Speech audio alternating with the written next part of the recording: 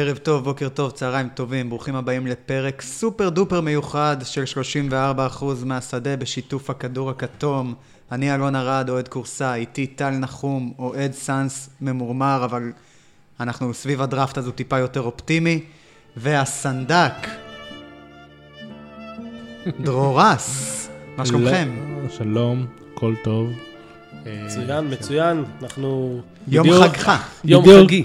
טל אמר אחרי הפודקאסט האחרון שאיזה כיף שנגמר השטות הזאת של הכדורסל, ואפשר להתפנות לדבר האמיתי, הדראפט. שמע, צריך להגיד אבל לגבי טל שמבחינתו כדורסל נגמר כבר לפני חודש וחצי. אני לא יודע מה הוא עשה בחודש וחצי האחרונים. לא, כי לפני זה היה כדורסל שם. אני חייב לומר שאני דיברתי איתך על זה, אלון, ואני אמרתי לך שוואו, איזה כיף זה לראות כזה כדורסל. איזה כיף זה לראות כדורסל. שמע, אני חושב שאתה צריך לבוא יותר למשחקים של הליגה הישראלית, גם לאומית, ואז אני ארגיש יותר טוב עם פיניקס. וגם תרגיש, לא יודע אם תרגיש יותר טוב עם פיניקס, אבל אולי תמצא קבוצה חדשה. כי יש קבוצות בלאומית שיותר טובים מפיניקס. יותר טובות, סליחה. גם אתה, אלון? ברור. אני רק מחפש שותפים לזה. טוב, זה פרק מיוחד שאנחנו בעצם הולכים לעשות מוק דראפט משותף. הבאנו את שני המומחים הכי גדולים שאני מכיר באופן אישי, ואולי גם בעולם כולו בעצם, לענייני מכללות ודראפט, שיעשו את זה איתנו. אני אנחה, כי אני פחות מכיר שחקנים מכללות, למרות שאני חייב להגיד לכם שעשיתי בשבועיים האחרונים שיעורי בית בטירוף. מי שהקשיב לפודקאסט האחרון שמע את הרשימה שטל שלח לי, והשבוע בכלל עשיתי תחקיר. עכשיו הלכת, גם ראית שחקנים כיפים, לא רק את העובדים השחורים. האמת שראיתי מלא שחקנים, והוצאתי מלא נתונים, והאמת שנהניתי מכל רגע. אני מבין למה אתם אוהבים את זה. שלחתי לו לראות את ג'יילן מקדניאל, אז רק שתבין מה קורה. שחקן נהדר, אבל כאילו סיבוב שני פלוס מינוס. כן, כן, לא, ראיתי. זהו, יש לו, הוא מהשחקנים האלה שהוא כן יכול להיות משהו... אם הוא יממש את הפוטנציאל, אז הוא יהיה גנב דראפט. אם לא, אני שמעתי עליו ספציפית סקאוט שאומר שאם הוא יממש את הפוטנציאל, אז הוא יהיה קייל קוזמה התקפית, ג'ונתן אייזיק הגנתית, אבל ארוכה הדרך. אבל ארוכה הדרך, ויש סיכוי שעוד נראה אותו בחולון, אתה אומר. כן. האמת שאני חייב להגיד לכם שגם אני בהערות שלי כתבתי שאני מאוד מאוד מתלהב ממנו. אז ככה, איך זה הולך לעבוד בעצם? אנחנו הולכים לבחור פחות או יותר בחירה אחת טל, בחירה אחת דרור, כל פעם אחד מלבד איזה שינוי באמצע, כי רצינו שכל אחד מכם שקיבל קבוצה שיש לה יותר מבחירה אחת, יישאר עם הקבוצה הזאת לאורך הבחירות שלה, כדי שיהיה פה איזושהי אפשרות לאסטרטגיה מסוימת. לפני כמה ימים עשינו גם סקר בעמוד של אוהד קורסה, לגבי איזה בחירות לתת לכם, והאפשרויות היו האם טל יזכה לבחור לפיניקס ודרור לבוסטון, או להפך. ואתם תצטרכו לסבול ולראות את השני, לשמוע את השני בוחר בשבילכם, ואני שמח להגיד ש72% מהמצביעים, 108 איש, העדיפו שכל אחד מכם יצטרך לסבול ולראות את השני בוחר בשבילו. נהדר. אז קודם כל אני חושב אהבתי בחזרה לעוקבים. זהו, תקשיבו, והתחשב בזה שאני מניח שרק חלקם מכירים אתכם באופן אישית, ורובם מכירים אתכם דרך כל מיני דיונים בפורום השונים. אולי אתם צריכים לשקול את איך שאתם מדברים עם אנשים באינטרנט, אני לא יודע. אתם שוקלים להיות נחמדים יותר? זה משנה את הגישה? לא. אני חושב שזה לא הנחמדות שלי, או חוסר הנחמדות של, נקרא לזה בעדינות של דרור. זה יותר הפייט, הראש בראש, אבל בסדר. זה לא שאני לא נחמד כמו שלא אכפת לי. שאני מאוד מעריך את זה, אני חייב להודות. זו גישה שאני מאוד מאוד אוהב. כאילו, בסדר. אבל לא יודע, זו המסקנה ככה שעלתה לי כשראיתי את אתם האחוזים. לא סובלים אותי, תמותו. אבל תקשיבו אל תרגישו רע, אבל תקשיבו לפודקאסטים שלנו לפני שאתם הוא קרא לי דביל איזה 20 פעם בדרך לפה, אז אתה יודע, אנחנו כבר בהתחלה טובה, אני כבר רואה איך הוא מביא לי את קמרון רדיש לפיניקס. רגע לפני הדראפט, שבועיים לפני, טל ואני מדברים על בסיס יומיומי, בערך כמו זוג נשוי, זה הגיע למצב שאנחנו באמת מדברים כמו זוג נשוי 10 שנים. אני חייב להגיד לכם, זהו, המאזינים לא יודעים, אבל ברגע שנכנסתם לפה, לדירה שלי, נכנסתם עם וייב של זוג נשוי, כבר הגעתם עם ריבים, תבינו, הם הגיעו עם ריבים מוכנים, שהם דורשים את דעתי בנושא. הם באו שאני אהיה המדיאטור, זה היה המשפט הכי גדול, אני נכנס ואני אומר לך, תריב אתה איתו. זהו, וואו, ממש הרגשתי כאילו. אז כן, אז רגע לפני הדראפט, כן, איזה... רק שתבינו את האווירה, אני רק אגיד לפני שאנחנו נתחיל, שאני גם עברתי ממש על האנשים שגם עשו את זה, שענו, ורציתי לראות מי היה בעד, מי רצה להתעלל בכם יותר, מי פחות. רשימה. שלח באמת השמות אחר כך. אז קודם... את ברק מונק לא ראיתי, אני יכול להגיד לכם אבל שגם איציק גרינוולד מבטח, גם אני יודע מה הוא הצביע. גיא רב, הרבה אנשים, ניתאי, אריה, הרבה אנשים הצביעו לתת גם לסבול, היחידים שאמרו עזוב אותם, דרור, אני לא יודע איך הקול שלך נחשב פה.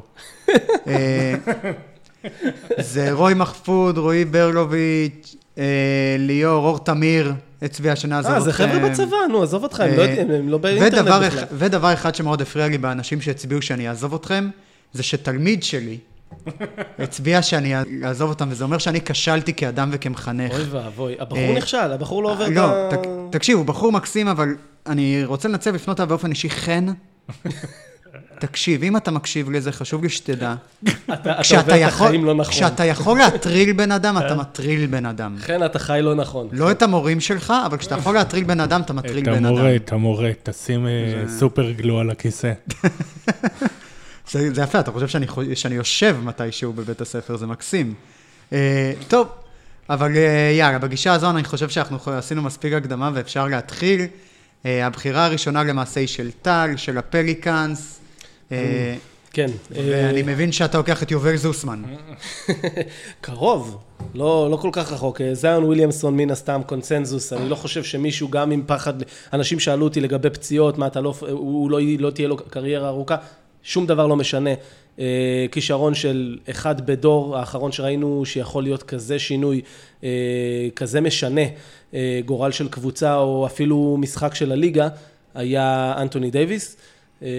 אני חושב שגם כשאתה בוחר בדראפט, אתה בטח לבחור שאין לו איזו היסטוריה מטורפת של פציעות או משהו כזה, אני חושב שאתה לא מתעסק בזה. אני לוקח אותו, הוא פשוט הדבר הבא. אחד הדברים המעניינים שאני ראיתי לאחרונה, וחלק מההשלמת פערים שלי, לא שעל זיון היה צריך להשלים פערים, זה סרטון של ג'ונתן צ'ארקס מ"דה רינגר, שהוא דיבר על איך שהשתמשו בו בדיוק, ואיך שזה בדיוק ההפך ממה שהולכים להשתמש בו בליגה. כלומר, השתמשו בו עם פרופיל זריקות ושימוש התקפי שדומה לג'ונס ג'רבקו ואלפרוק אמינו. וככה הוא הצליח להגיע עד כדי כך יעילות, ובליגה אנחנו יכולים לראות משהו שונה. יותר ניהול בפיק אנד רול, שזה משהו שהוא עשה מאוד יעיל במעט ההזדמנויות שהיו לו. אנחנו נדבר על זה גם להבא עם שאר החבר'ה שלו בדיוק, אבל הייתה הרבה ביקורת על ששבסקי, שהוא בנה לא נכון, הוא השתמש לא נכון, וזה השחקנים שהיו צריכים ריווח, ובכדורסל המודרני הוא בנה חמישייה שבערך שחקן אחד שם יודע לקלוע מבחוץ. וגם הוא לא קרא טוב מבחוץ, דרך אגב. הקראי המוביל של מדברים על טריי ג'ונס. מה זה? לא, טריי ג'ונס קרא בפחות רדיש פה? אוקיי, בסדר. טריי ג'ונס קרא בפחות מ-30% מהשדה. דווקא מי שהוביל באחוזים מהשלוש השנה דיוק היה זיון וויליאמסון. כן, שזה רק אומר... כמה לא נכון בנו את זה. אתה צריך גם לראות כמות זריקות, אבל רדיש, דווקא בגלל שהוא היה יחיד, זה הקל על ההגנה, כן לסגור אותו, כן להקשות עליו, כן לגרום לו להתאמץ. זה יקשה על רדיש, זה יקשה על בארט בחדירות, וזה גם אפשר לסגור את הצבע יותר קל לזיון. ועדיין הם ניצחו לא מעט, מה שאומר שאם זה מה שהם עשו כשהם...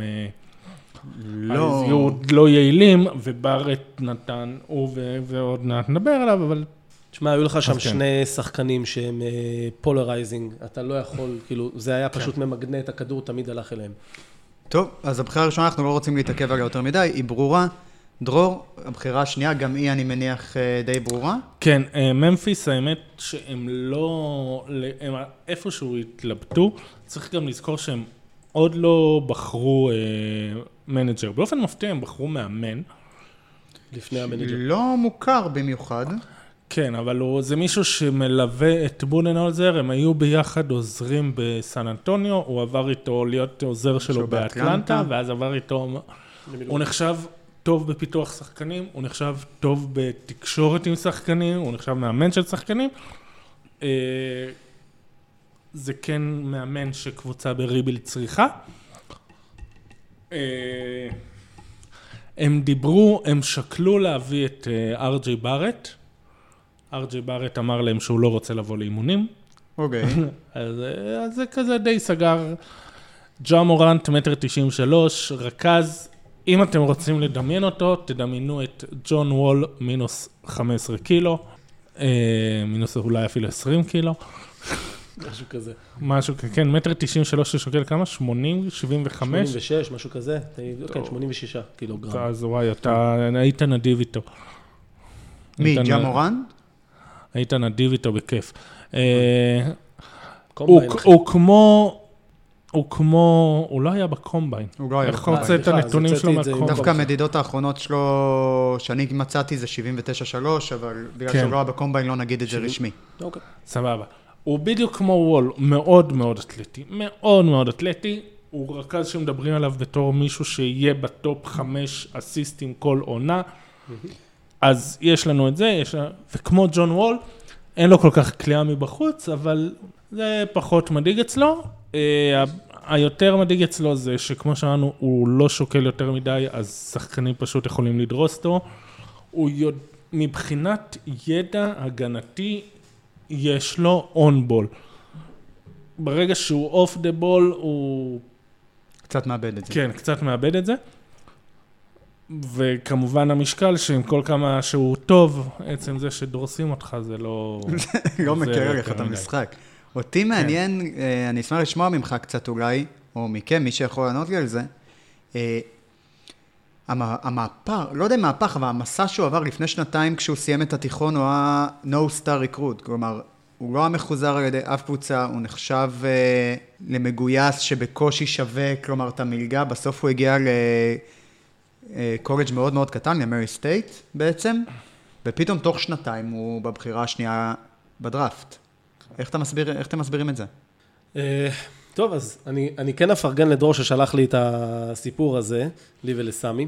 יש לו סיפור חיים מאוד מעניין. קודם כל, אבא שלו שיחק עם ריי אלן, אם אני זוכר, בתיכונים. שיחק מתישהו. כן, אבא שלו היה שחקן כדורסל שלא הצליח לממש, לא הצליח, הגיע גם לאיזשהו מחנה אימונים בדלס, אמרו לו שהם לא מחפשים שחקנים מהגיל הזה, לא משנה, הוא בן לאבא שהוא היה שחקן כדורסל, שבעצם בגלל שהוא לא הצליח לממש, לדעתי הוא כן הלך לטפח את הבן שלו, גם מהצד של האמא והאמא עצמה הם ספורטאים, וכל הטיפוח שלו, הם ראו ילד מאוד תחרותי, והם התחילו בעצם לבנות אותו כשחקן, בין אם זה היה לתת לו לקפוץ על צמיגים של טרקטור. כן, אתה לא אוהב את החלק הזה, כן. אני מת על החלק הזה, וכשהסיפור עם הצמיגים כבר היה יותר מדי, כאילו כבר היה קל לו, אז הם התחילו לעבוד איתו על היד החלשה וכו'.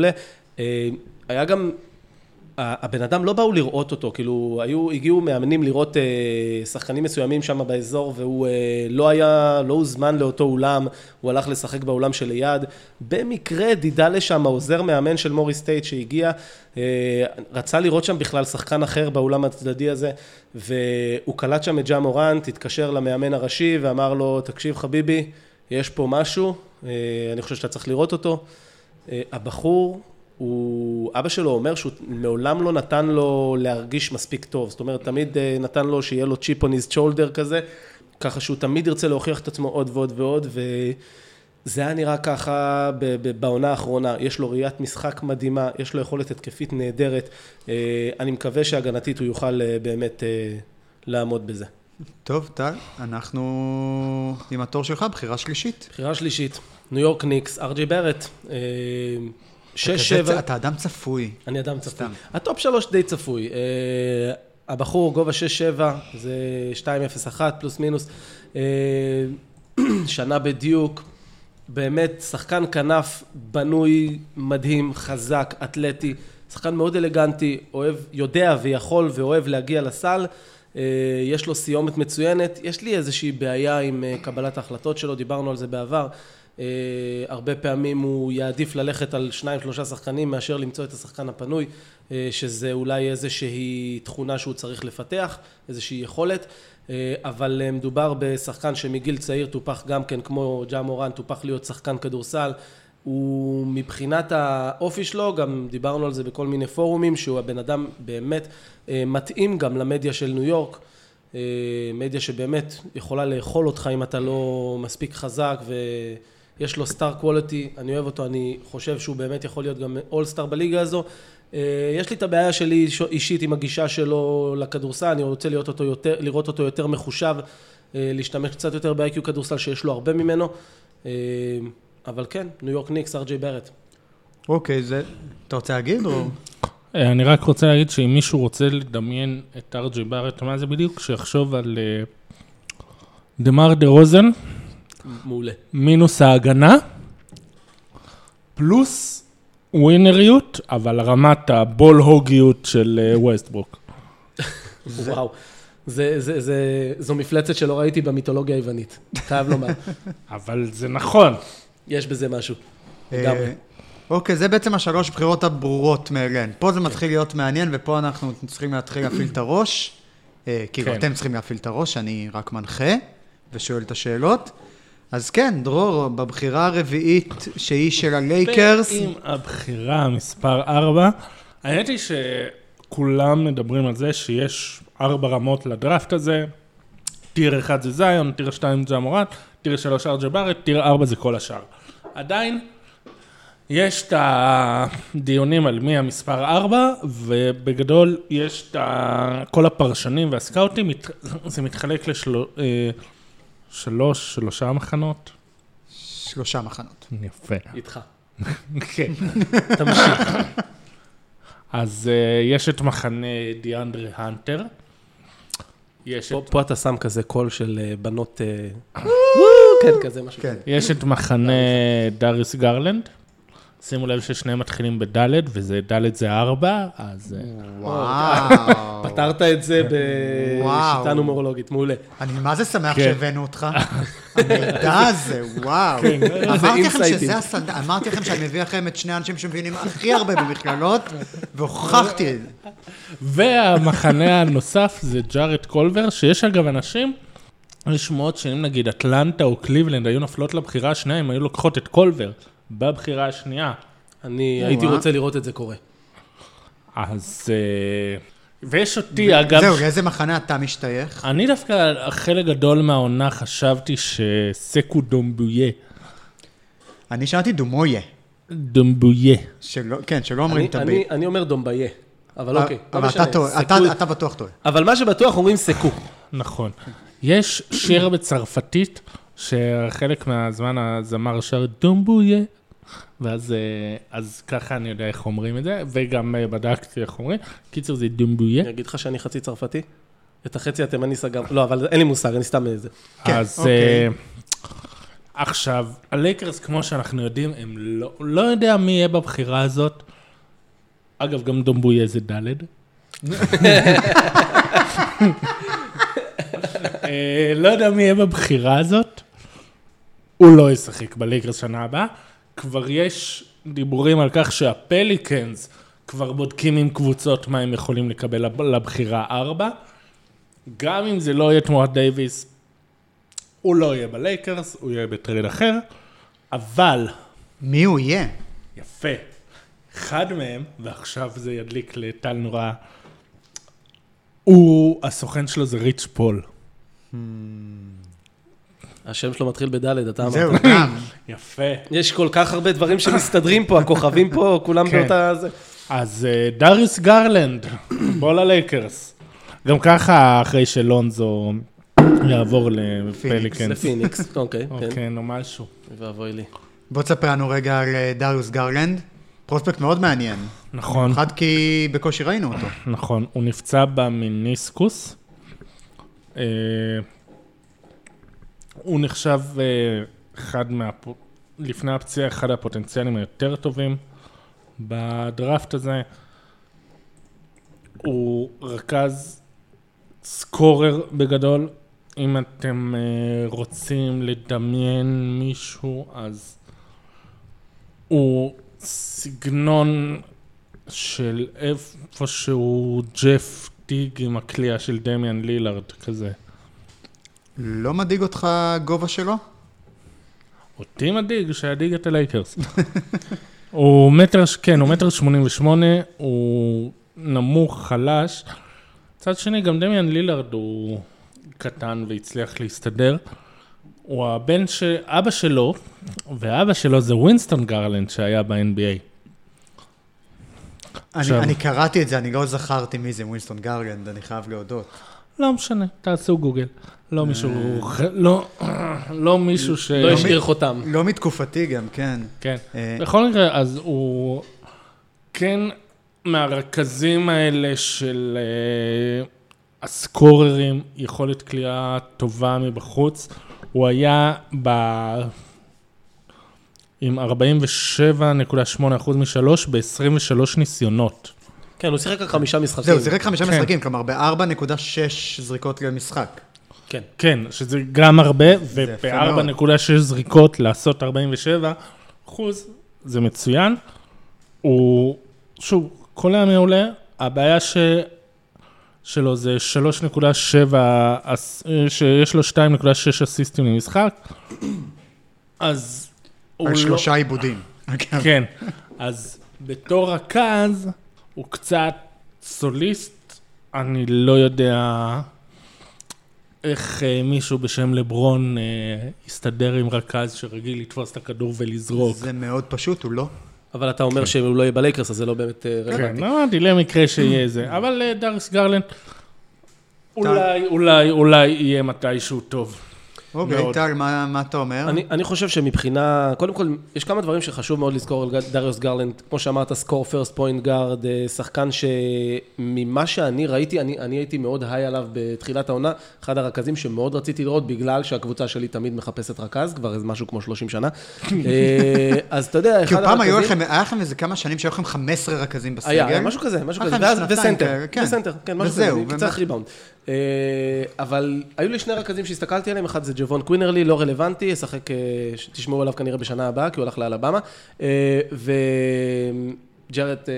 ודריוס גרלנד, שאני נורא התלהבתי ממנו, וב5 משחקים הראשונים הוא היה מאוד מאוד דומיננטי, ומה שחשוב לזכור, ונדרבילט, נראו מעולה. הם רצו, הבן אדם גם, השליטה שלו בכדור היא מדהימה, הוא זורק אותך עם הכתפיים, אני לא יודע אם ראיתם פעם שחקנים עושים את זה, התנועה שלו בכתפיים מעיפה אותך טיפה אחורה, מרחיקה אותך כי הוא מטעה אותך לחשוב שהוא הולך לעשות משהו שאתה לא ברור לך מה הוא יעשה, והוא מצליח... קוואי יודע לעשות את זה יפה, עשה את זה הרבה בגמר. עכשיו הוא עושה את זה בזריזות, קוואי הוא הרבה יותר איטי, משתמש הרבה בכוח, הוא מגיע למצב שהשחקנים פשוט לא מתקרבים אליו, ואז הוא תמיד גם במיד ריינג' יש לו זריקה כמעט חופשית, אני מאוד אוהב את התנועה שלו, מאוד אוהב אותו, מאוד מקווה שהוא ייפול ל6, כי אחרת אני פשוט הולך, אני אלך היום best player available או trade down, אבל שחקן שאני מאוד אוהב. אוקיי, אז דריוס גרלנד, בחירה ברביעית מוונדרבילט. כן, טל, הבחירה שלך, הבחירה החמישית של קליבלנד. קליבלנד, אני הולך פה על ג'רד קולבר, אני חושב שזה משהו שיעבוד להם טוב פשוט. יש להם את קולין סקסטון, רכז שאני, כל מי שמכיר אותי יודע שאני ממש לא אוהב, רכז שלא מוסר, אז, וגם ההגנה שלו, הגנה טובה, אבל מה יותר טוב מלשים לידו שחקן אתלטי, התקפי, שעושה הגנה מצוינת, יכול לשחק 2-3, מוסר מדהים, עוזר בניהול משחק, פשוט שחקן נפלא, אני חושב שזו התאמה מצוינת. אני לא חושב, אגב, שהוא השחקן הכי טוב בשלב זה, אבל הוא יכול בהחלט להיות, כמו שדיברת על אטלנטה, שאולי הייתה לוקחת אותו אפילו ב2. אני כן חושב שעוד כמה שנים אנחנו יכולים לחשוב שהוא ועוד כמה אחרים, הם באמת הסליפרים והשחקנים שהיו צריכים להיבחר ראשונים, אבל אני מאוד אוהב אותו, שיחק בטקסס טק, הגיע לגמר מול וירג'יניה, שחקן שהיה 2 במכללות, הקליעה שלו היא 3 בשנה האחרונה, הייתה קצת חלשה, אבל אני כן... הייתה על הפנים, לא חלשה, נכון. על הפנים, 30% מהשדה, זה פחות משם הפודקאסט שלנו. אם תלך שנה אחורה זה היה 38, אוקיי. ככה שאני כן קונה את זה, יש לו זריקה יפה, הוא משחק מצוין אוף בול, הוא משחק און בול מעולה, קצת יש לי בעיה עם הצעד הראשון שלו, שאני כבר אומר את זה הרבה, הצעד ראשון לא כל כך מהיר, הוא מצליח עדיין לייצר לעצמו, אבל זה משהו שהוא יכול לעבוד עליו, אני חושב שעם קליבלנד והבקורט, הם יכולים לסגור איתו ועם סקסטון בקורט, סקסטון הוא לדעתי לא יהיה רכז העתיד שלהם, אבל אם זה מה יש לך, לפחות תביא מישהו שישלים אותו בצורה טובה.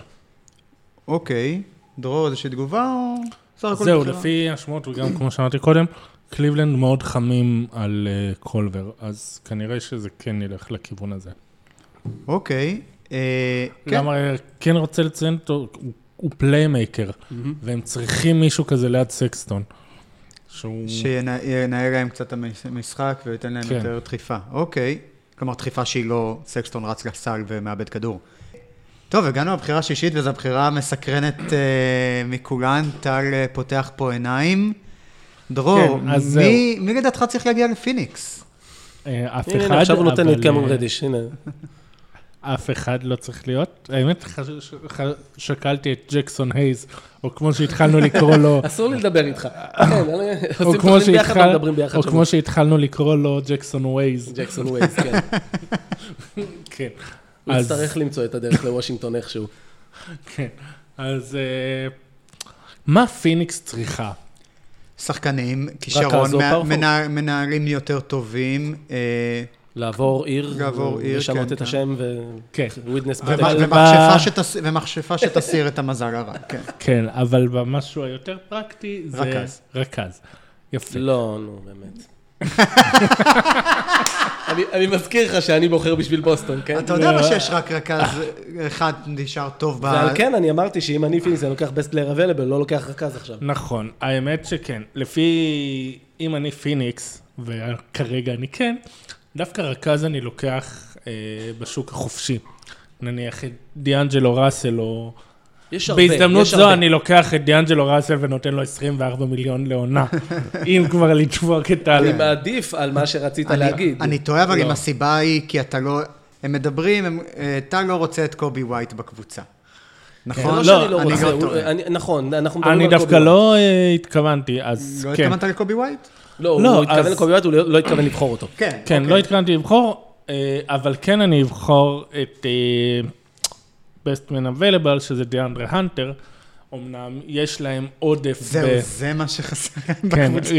בווינגס, שאומנם יש עודף, אז כנראה יוותרו על אוברה.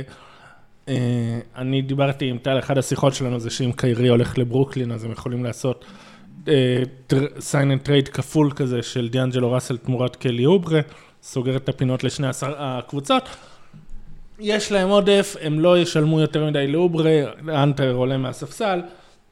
שיגו רכז בדרך דיאנדרה הנטר, הם אולי אפילו יוכלו להשתמש בו בטרייד ולהביא שחקן שהוא פחות מזבל עופות. מה מרשים אותך בדיאנדרה הנטר בעצם? רק נגיד, דיאנדרה הנטר, סופמור מווירג'יניה, חוץ ממוטת כנפיים לא פרופורציונלית בעליל לגוף שלו, מוטת ידיים. 2.01 עם מוטת ידיים 2.16, הוא שומר מצוין, הוא אחד מהשומרים הטובים במכללות, ובניגוד למה שטל חושב, הוא לא היה שחקן ההגנה של המכללות. שחקן ההגנה שלי של המכללות. כן, אבל הבעיה שהדעה של טל לא באמת נחשבת. אתה לא יודע את זה כי אתה לא פה קודם, אבל פה אנחנו מחשבים את הדעה של טל כשנייה הכי גרועה. כן. בגדול. יפה. עכשיו, הוא מצוין, וכשהוא לא היה הסקורר היחיד, אז הוא גם היה 48% משלוש. כשהוא כן היה הסקורר היחיד וההגנות טיפלו בו, אז הוא ירד לסביב ה-30, אם אני זוכר נכון. סיים את העונה עם 44. כן, אבל... כן. בטורניר הוא ירד משמעותית, ואז במשחק האחרון הוא פשוט... הוא 3&D by the book. הגנה מאוד טובה, קליעה משלוש מאוד טובה. שאר הדברים... אתלטיות, סאק, לא משהו. אני חושב דרינגר ישבו אותו לדמרי קרול לואל דן כזה, אז... אני אוהב את ההשוואה ללואל דן, דיברנו על זה. אני חושב שהוא באמת יכול להיות כמוהו, אבל אני חושב שההגנה אפילו טיפה יותר טובה. אני דיאנדרה הנטר... לואל דן בשיאה היה מצוין. הוא היה מצוין, אני חושב שדיאנדרה הנטר יכול להיות הרבה יותר טוב ממנו, אולי לא הרבה, אבל יותר טוב ממנו. ואני אגב מאוד אהבתי את לואל דן, ככה שפרגון. היה מישהו, אני לא רוצה להגיד מי, שישווה אותו לקוואי לנארד, דריימונד גרין. אני לא השוויתי אותו לקוואי לנארד. אני השוויתי אותו לקוואי לנארד, או לדריימונד גרין, בחיים לא, אני רוצה שתמצא לי שהשוויתי אותו לדריימונד גרין. אתה יודע שהוא ישלוף לך בדיוק את ההודעה. אין לי בעיה, זה לא יקרה. דריימונד גרין בחיים לא, אני לא חושב שהם קרובים. דווקא סמי השווה אותו לדריימונד גרין, אתה לקוואי.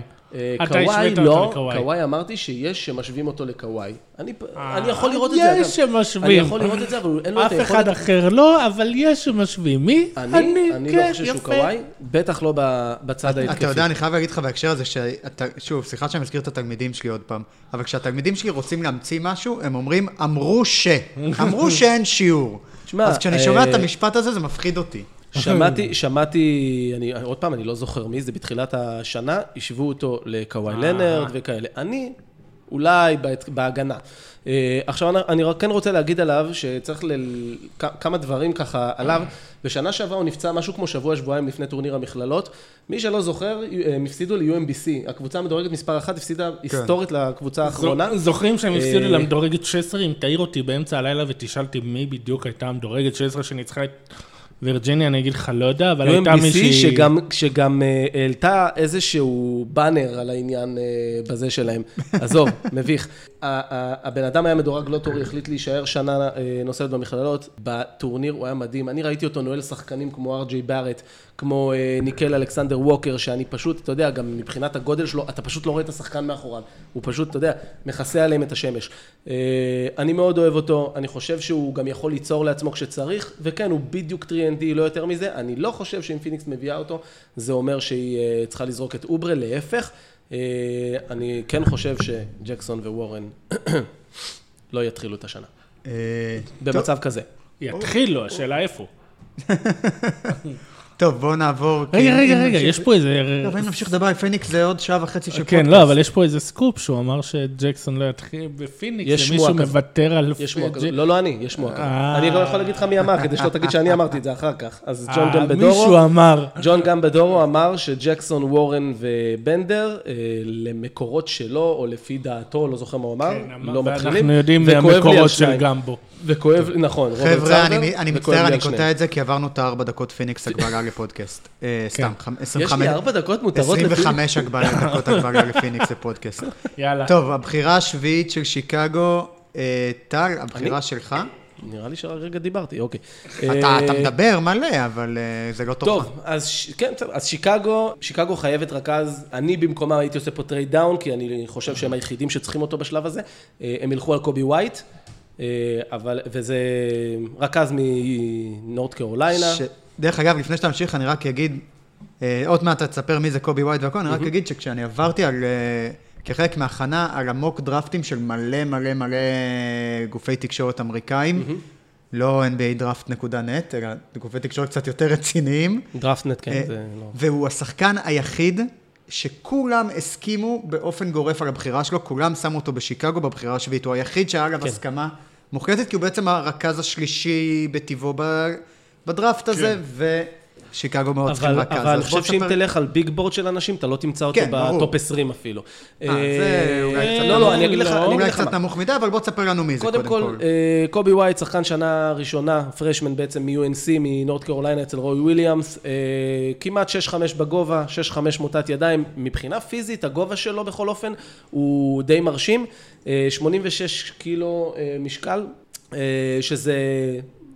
צריך לאכול קצת המבורגרים, מישהו מכיר איזה משהו טוב בשיקגו.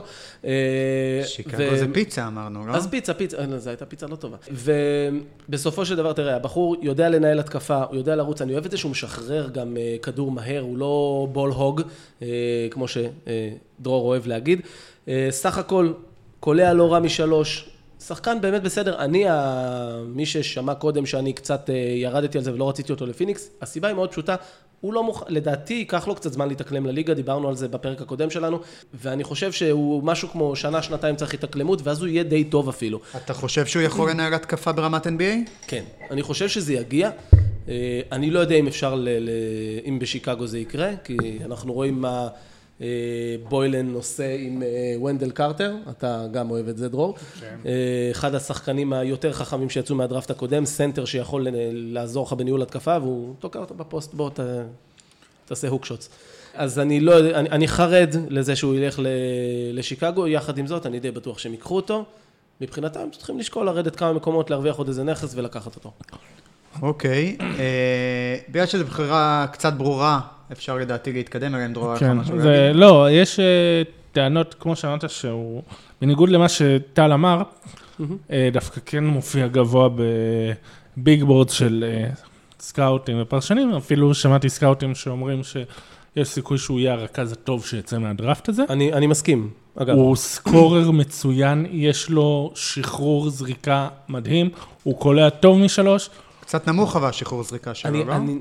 אני אגיד לך, אני חושב שפשוט יש בו הרבה פחות דאגות מאשר מגרלנד ומג'אמורנט. ג'אמורנט שלך את השאלה, קודם כל יש לו סייז, יש לו אחלה סייז לקובי ווייט, לג'אמורנט פחות, ומבחינת ג'אמורנט דקיק, ואנחנו לא בטוחים שהוא באמת יצליח לעלות את המשקל הזה משמעותית. נכון. קובי ווייט משחק קצת יותר פיזי, יותר חזק, והוא יותר אחראי. צורת המשחק שלו פחות מתבססת אולי על אתלטיות, אפשר להגיד. גרלנד, אנחנו לא יודעים מה יהיה איתו מבחינת הפציעה, אז אני יכול להבין. כן, ורק להגיד שהוא בשיקגו לדעתי בין אוטו פורטר איך קוראים לפיני הזה? כן, מרקנן, אז ידאגו לו לספייסינג והוא... כן. והוא ייהנה מזה, תומר. ואולי גם קרטר יוכל פה ושם לזרוק שלשות. בואי לנו, הוא יכול. טוב, דרור, הבחירה שלך היא הבחירה השמינית של אטלנטה. אטלנטה יש לה 3 בחירות בסיבוב הזה, השמינית, העשירית וה-17 בינתיים. בכל המוקים שלנו אני בוחר את אטלנטה. נכון, כי אתה אוהב אותם. אז הנה, גיוון, כן, אתה גם... אני אוהב את מה שקורה איתם. לא, אבל אני אעשה פה גם מה שהם כן, אני יודע שהם רוצים, גם הסיום. בגדול, אטלנטה הם סוג של גולדן סטייט מזרח, ואם אנחנו הולכים על גולדן סטייט, אז קלעי שלשות מטורף, והם בדיוק פינו שם איזה מישהו בעמדת הסמול פורוורד. זה קם רדיש, בוא אלינו לאטלנטה. דבר אליי, מי זה קם רדיש, חוץ מהשחקן המאכזב של המכללות השנה? זהו, דיברנו על זה ששבסקי היה גרוע השנה, ורדיש נאלץ להיות היחיד שדואג לספייסינג, במקום שיש מלא ספייסינג לשחקן אחד, אז יש שחקן אחד שדואג לספייסינג לכל השאר, זה פחות עבד, הוא גם יותר ניסו איתו עכשיו הרבה טרנזישן, הרבה התקפות מעבר, והסתבר שבניגוד לחברים שלו הוא פחות טוב בזה, ובמקום לנצל את היתרונות שלו, התעקשו עליו בטרנזישן. אם יש לך שחקן, מישהו אמר, זה ברט מצוין, זה אנחנו יודעים משהו, אבל אם יש לך שחקן שאתה בונה עליו שהתפוצץ לאיזה 20 שלשות במשחק, זה רדיש, הוא מסוגל להיות זה שמפציץ. אני חייב להגיד שעברנו איפשהו, מה זה איפשהו? אחרי הבחירה השלישית עברנו לשחקנים שהם בעיקר רול פליירים. נכון. ורדיש, לפחות ממה שאני מבין וראיתי, הוא היחיד שעוד יכול להיות שיש מצב שהוא לא יהיה רול פלייר. כן. דיברו עליו לפני העונה שהוא כן יהיה אחד הכוכבים, דיברו עליו טופ 4, אפילו לפני מדורג שלישי. כן, מדורג שלישי לפני כל השלישייה של... לא, זיון היה חמישי רביעי, כן. כן, זה היה נסיר ליטל מקום שני, כן. ארג'י בארית ראשון, כן. אז הוא קולע טוב, ההגנה שלו סבבה, הוא יתאים להם, זה מה שהם צריכים, מסתדר עוד מישהו שיפציץ ליד טרי יאנג. יש לי משהו להגיד, אני תמיד במוקים שהוצאנו בכדור הכתום וכאלה, תמיד בחרתי את אטלנטה כי יש לה בחירות מרובות. וצריך לשים לב לזה, כי ברגע שיש לך כמה בחירות, אתה צריך לתכנן את עצמך, בין אם אתה עושה, גם אם אתה עושה טרייד דאון, טרייד אפ, דברים כאלה. למשל, אטלנטה, יש עכשיו את השמועה שהיא רוצה את ג'רד קולבר, היא לא יכולה לעשות טרייד לבחירה 6, למשל. עם פיניקס, היא צריכה משהו כנראה לפני קליבלנד, כדי להיות רגועה, שקליבלנד לא תיקח לה אותו. אז זה משהו חשוב. עכשיו, קמרון רדיש, כן, הוא לא יהיה זמין לה בבחירה הבאה שלה, למרות 10, לא, 10 הוא לא יהיה זמין. כנראה שהוא לא יהיה זמין. אז היא צריכה לחשוב מה היא צריכה, יש לה פה 3 בחירות, הם צריכים לענות על הצרכים שלהם, ואני מאוד אוהב את מה שהם עשו, אני אישית חושב שהם יעשו טרייד-אפ עם הבחירות, וזה גם השמועות שיש. אני אהבתי את קמרון רדיש כשהוא נכנס לעונה, מה שראיתי ממנו השנה קצת הדאיג אותי, ואני חושב אבל שבחממה של אטלנטה, אולי יפתחו אותו בצורה טובה, הוא גם לא יהיה ה-go to guy, אז יכול להיות וזה מה שהוא צריך, ויכול להיות שזה יעבוד. אוקיי, אנחנו בבחירה התשיעית למעשה, וושינגטון. אני מנחש את מי הוא לוקח. כואב לי לעשות לו את זה, כי אני באמת חושב שהוא אחד השחקנים הכי טובים בדראפט. זה מישהו, זה הצרפתי שדיברנו עליו קודם. סקו דומבה, איך? דומביה. סקו דומבויה. דומבויה, סקו דומבויה. אני עדיין שמעתי את מייק שמיץ קורא דומויה. זה כי יש אמריקאים טיפשים. אני רק רוצה להגיד שתראה כמה אנחנו מדברים שאני כבר יודע מה אתה הולך לבחור לפני שהוא אומר משהו. לא, אני חייב להגיד לכם שאתם, באמת, אנחנו מקליטים את זה ביום של מצעד הגאווה, ואני רק רוצה להגיד לכם תודה שאתם לא בבית שלי בלי חולצה. תשמע. אל תיתן רעיונות. זהו, בדיוק. אני פשוט, אתה יודע, יש לנו חבר משותף, סמי, אנחנו עושים איתו פודקאסטים וזה. סמי יום אחד שלחנו, התחיל לשלוח לנו הודעות מה-U18, U16, לא יודע מה לפני שנה. תראו את הבחור הזה אני רוצה להגיד מלי. ומאז אנחנו רק מתכתבים על הבחור הזה, והוא עבר שנה לא קלה בצרפת שם. הבחור יחסית מאוד גבוה, 6-10, קצת הוריד משקל לאחרונה. הוא אמר שהוא הוריד משהו כמו 8 קילו. זהו, הוא סיבך שם את מייק שמיץ, כי שם מדברים בפאונד, אז הוא לא כל כך הבין מה הוא רוצה ממנו. קודם כל, צריך להגיד שהוא ילד, הוא בן 18 וקצת. הוא ילד, הוא הכי צעיר, הוא הכי צעיר בדראפט, או השני הכי צעיר בדראפט, אבל הוא הוריד קצת משקל, הוא נראה טוב, הוא הגיע לקומביין, אנשים לא ידעו איך לאכול אותו, כל מיני השוואות מופרכות, שמעתי פוטנציאל קווין דורנט, אני לא חושב, מטורף, אבל הוא כן יכול להיות... ההשוואה הכי טובה שלו הייתה של קווין אוקונר. שמה הוא אמר? אוי, נו, טרנקולייזד פסקל סייקם. תקשיב, זה נכון. אני חושב, אבל קודם כל יש לו סט יכולות מדהים, הוא יכול לקלוע משלוש, יש לו שליטה בכדור. אני ראיתי אותו כבר רץ להתקפות מעבר ומשחרר את הכדור לשחקן פנוי במקום ללכת לסל. הוא מאוד אתלטי, הוא מאוד ארוך. מוטת הידיים שלו היא 6-11, שזה יותר 2-10. אני מאוד אוהב את הבחור הזה, אני חושב שהוא יכול להיות באמת אולסטאר בליגה הזאת. אני אישית חושב, תקנו אותי אם אני טועה, שהוא שחקן קלאסי שמאוד מאוד תלוי בקבוצה שתבחר בו. כלומר, במידת פיתוח השחקנים שלה. בוודאי. יש שחקנים שמגיעים יחסית עם דברים יחסית מוכנים, הוא מגיע תיאורטית עדיין. ולכן צר לי שאני שם אותו בוושינגטון. גולמי. בדיוק. אם וושינגטון באמת זו שתבחר אותו, לא בטוח שהיא תדע לנצל. ולכן אמרתי בהתחלה, צר לי, אני אוהב את הבחור הזה, אבל הוא בעיניי ה-best player, או ה-best potential player available. אני הולך עליו אם אני אהם. הבנתי אותך. טוב, דרור, בחירה עשירית. אטלנטה, יפה מאוד. אטלנטה, אז כמו שאמרנו, מזמן, היא גולדן סטייט מזרח, צריכה מישהו שהוא גם קולע, גם... עכשיו, איפה נשאר לנו המקום הפנוי? יש לנו את טרייאן, יש לנו את ג'ון קולינס, עכשיו הבאנו להם את קם רדיש, מי יש להם בשוטינגארד? הורטר? נכון, ולכן, מי יש להם ב4? ג'ון קולינס, ב4. ג'ון קולינס או 4-5, כן, אין בעיה. יפה. אז יש להם ב4, את מי אתה רוצה להגיד? יש שניים מאותה קבוצה, אני מניח שאתה לוקח אותה. את מי? אני הייתי שם פה את ברנדון קלארק.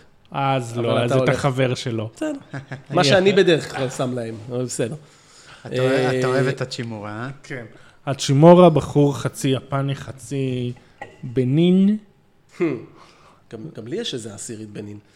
אולי, איך אני לא שחקן כדורסל עם כל השילובים האלה? דרום בנין, כן. כי נפצעת.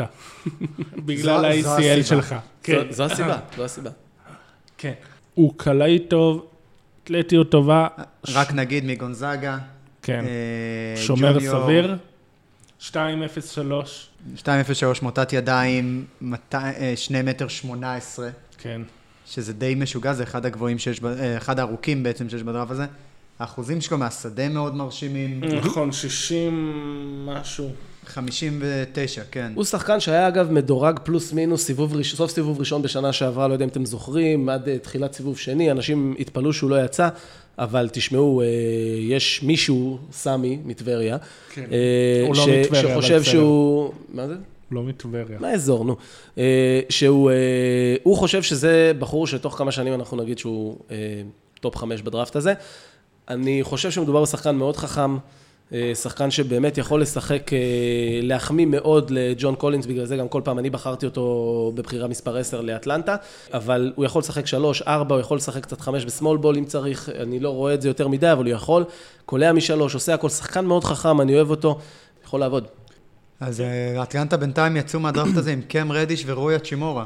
נראה לי שהם חותמים על זה, בגדול, שטרוויס גם חותם על זה. טוב, טל, הבחירה שלך, בחירה מספר 11, מינסוטה טימבר וולפס. דבר רגע, מתחיל להיות קשה. אני רוצה ללכת פה על ברנדון קלארק. אני התלבטתי בין, אם לתת להם איזה פורוורד ככה שישחק ליד קאט, או לתת להם אגב, סמי הולך להרוג אותך על זה. יכול להרוג אותי. סמי בכל מוק שאנחנו עושים שם את ניקל אלכסנדר ווקר, וזה בסדר. אני לא רואה. אני כרגע עם ברנדון קלארק על הלוח, אני אקח אותו, תסלחו לי. שחקן שגם מגונזאגה, שחקן הגנה מדהים, רק כדי לסבר את האוזן, קודם כל 6-8 וקצת בגובה, שזה 2-0-3 פלוס מינוס, קצת ידיים אותו דבר, 6-8, ידענו שיש לו ידיים קצת קצרות, אבל מדובר בשחקן הגנה מאוד טוב. בדרך כלל אתה מצפה לי ידיים ארוכות משחקן הגנה כל כך טוב, אבל האדם שחוסם 3.2 חסימות למשחק, ואיך הוא עושה את זה? יש לו תזמון מדהים. הוא פשוט, הוא אתלטי בטירוף, יש לו תזמון מדהים. בהתקפה יש לו תנועה טובה, הוא סיים עם 17 נקודות למשחק, וכמעט 9 ריבאונדים למשחק, שזה בכלל מרשים. ואני מזכיר לכם, הוא משחק גם לצד הצ'ימורה, הם שניהם סיימו עם מספרים יחסית דומים, והובילו את הקבוצה. אני מאוד אוהב את השילוב של שחקן הגנה מאוד מאוד טוב, לצד קרל אנטוני טאונס. זהו, רציתי להגיד לך שאני מאוד מאוד אוהב את השילוב הזה שעשית שם. בדיוק, ואגב, זו הסיבה, כאילו, הם תמיד יכולים לתת חוזה, או להמשיך עם קובינגטון וכל מיני אחרים, ולהביא איזה גארד בפגרה או משהו כזה. אני חושב שזה שחקן עם האנרגיות שלו, הוא תמיד משחק כאילו אין מחר, פיזי מאוד, 5 שנים בקולג', מגיע לך מוצר מוגמר, אני הולך פה אם הוא פנוי עליו. האמת שזה גם מתאים למינסוטה במובן הזה שהם כבר יותר מדי שנים בבנייה מחדש. הם כבר השחקנים שהם בחרו בבחירה מחדש כבר נכנסים לחוזה מינימום. אחד מהם כבר נכנס לחוזה מקסימום הבלתי נתפס שלו, אנדרו ויגינס, שיכנס לחוזה שלו העונה, ובעצם אין להם זמן עכשיו להביא פרויקט, אין להם זמן להביא מישהו שהוא בן 18 וחצי, 19. הם לא ישקיעו עכשיו בזה, ופה ברנדון קלארק יושב להם מדהים, לדעתי אם הוא יהיה פנוי, שזה רוב הסיכויים, זה יופי של בחירה. כן, הוא נחמד, אבל זה אומר שהוא היחיד שם שיעשה הגנה בערך. וקובינגטון אם יישאר. צריך להתחיל עם מישהו, אתה יודע, אנחנו לא שואלים אותו אם הוא רוצה לבוא, המנג'ר בסופו של דבר אומר לו, חביבי, בוא. כן. אני אוהב את ברנדון קלארק במקום הזה, אני חושב חלק מהדיונים שלנו זה שברנדון קלארק, אני לא רואה אותו שחקן פנים, הוא 2.03, מוטת ידיים קצרה, הוא שוקל 92 קילו,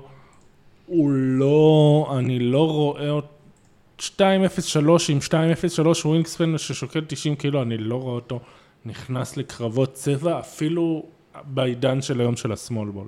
ועדיין יש לו מספרים יפים נגד, אמנם אני יודע בקולג' הפורדים הם נמוכים יותר, אבל אני רואה שחקן שיש לו ניסיון של משחק, נקרא לזה מקצועני, מכללות של כמה שנים טובות, ובשלב הזה אני לא רואה מישהו שאני מעדיף עליו, בוא נגיד ככה. זה מישהו שפה אני כן מסכים הוא הדליק נורות הזהרה בקרומביין, ולא רק בגלל הווינגספן, הוא מישהו שאני חושב שהוא ייפול. הוא מאלה שדיברו עליהם כפוטנציאל גבוה, והוא מהשחקנים שאני אומר שהוא הולך ליפול. אתה חושב שפתאום נמצא אותו ככה בחירה 17-18 או אפילו יותר רחוק? אפילו יותר. הלוואי, כי אז הוא נכנס אוטומטית לגנבות של הדראפט שלי. אתה כבר כותב את הטור. זה כבר שם. טוב, דרור. קודם כל אני שמח בסך שיש לך עכשיו 2 בחירות רצופות. כן, אני מתנגד לזה, אבל סבבה. זה נעשה נטו כדי, אתה יודע, שטל יוכל לקבל את בוסטון, אני מתנצל. אבל כן. בוא נתחיל משרלוט בבחירה. אתה רוצה את הקובץ מתי? הוא מחזיק אותנו פה הוא מחזיק אותנו בני ערובה. לגמרי.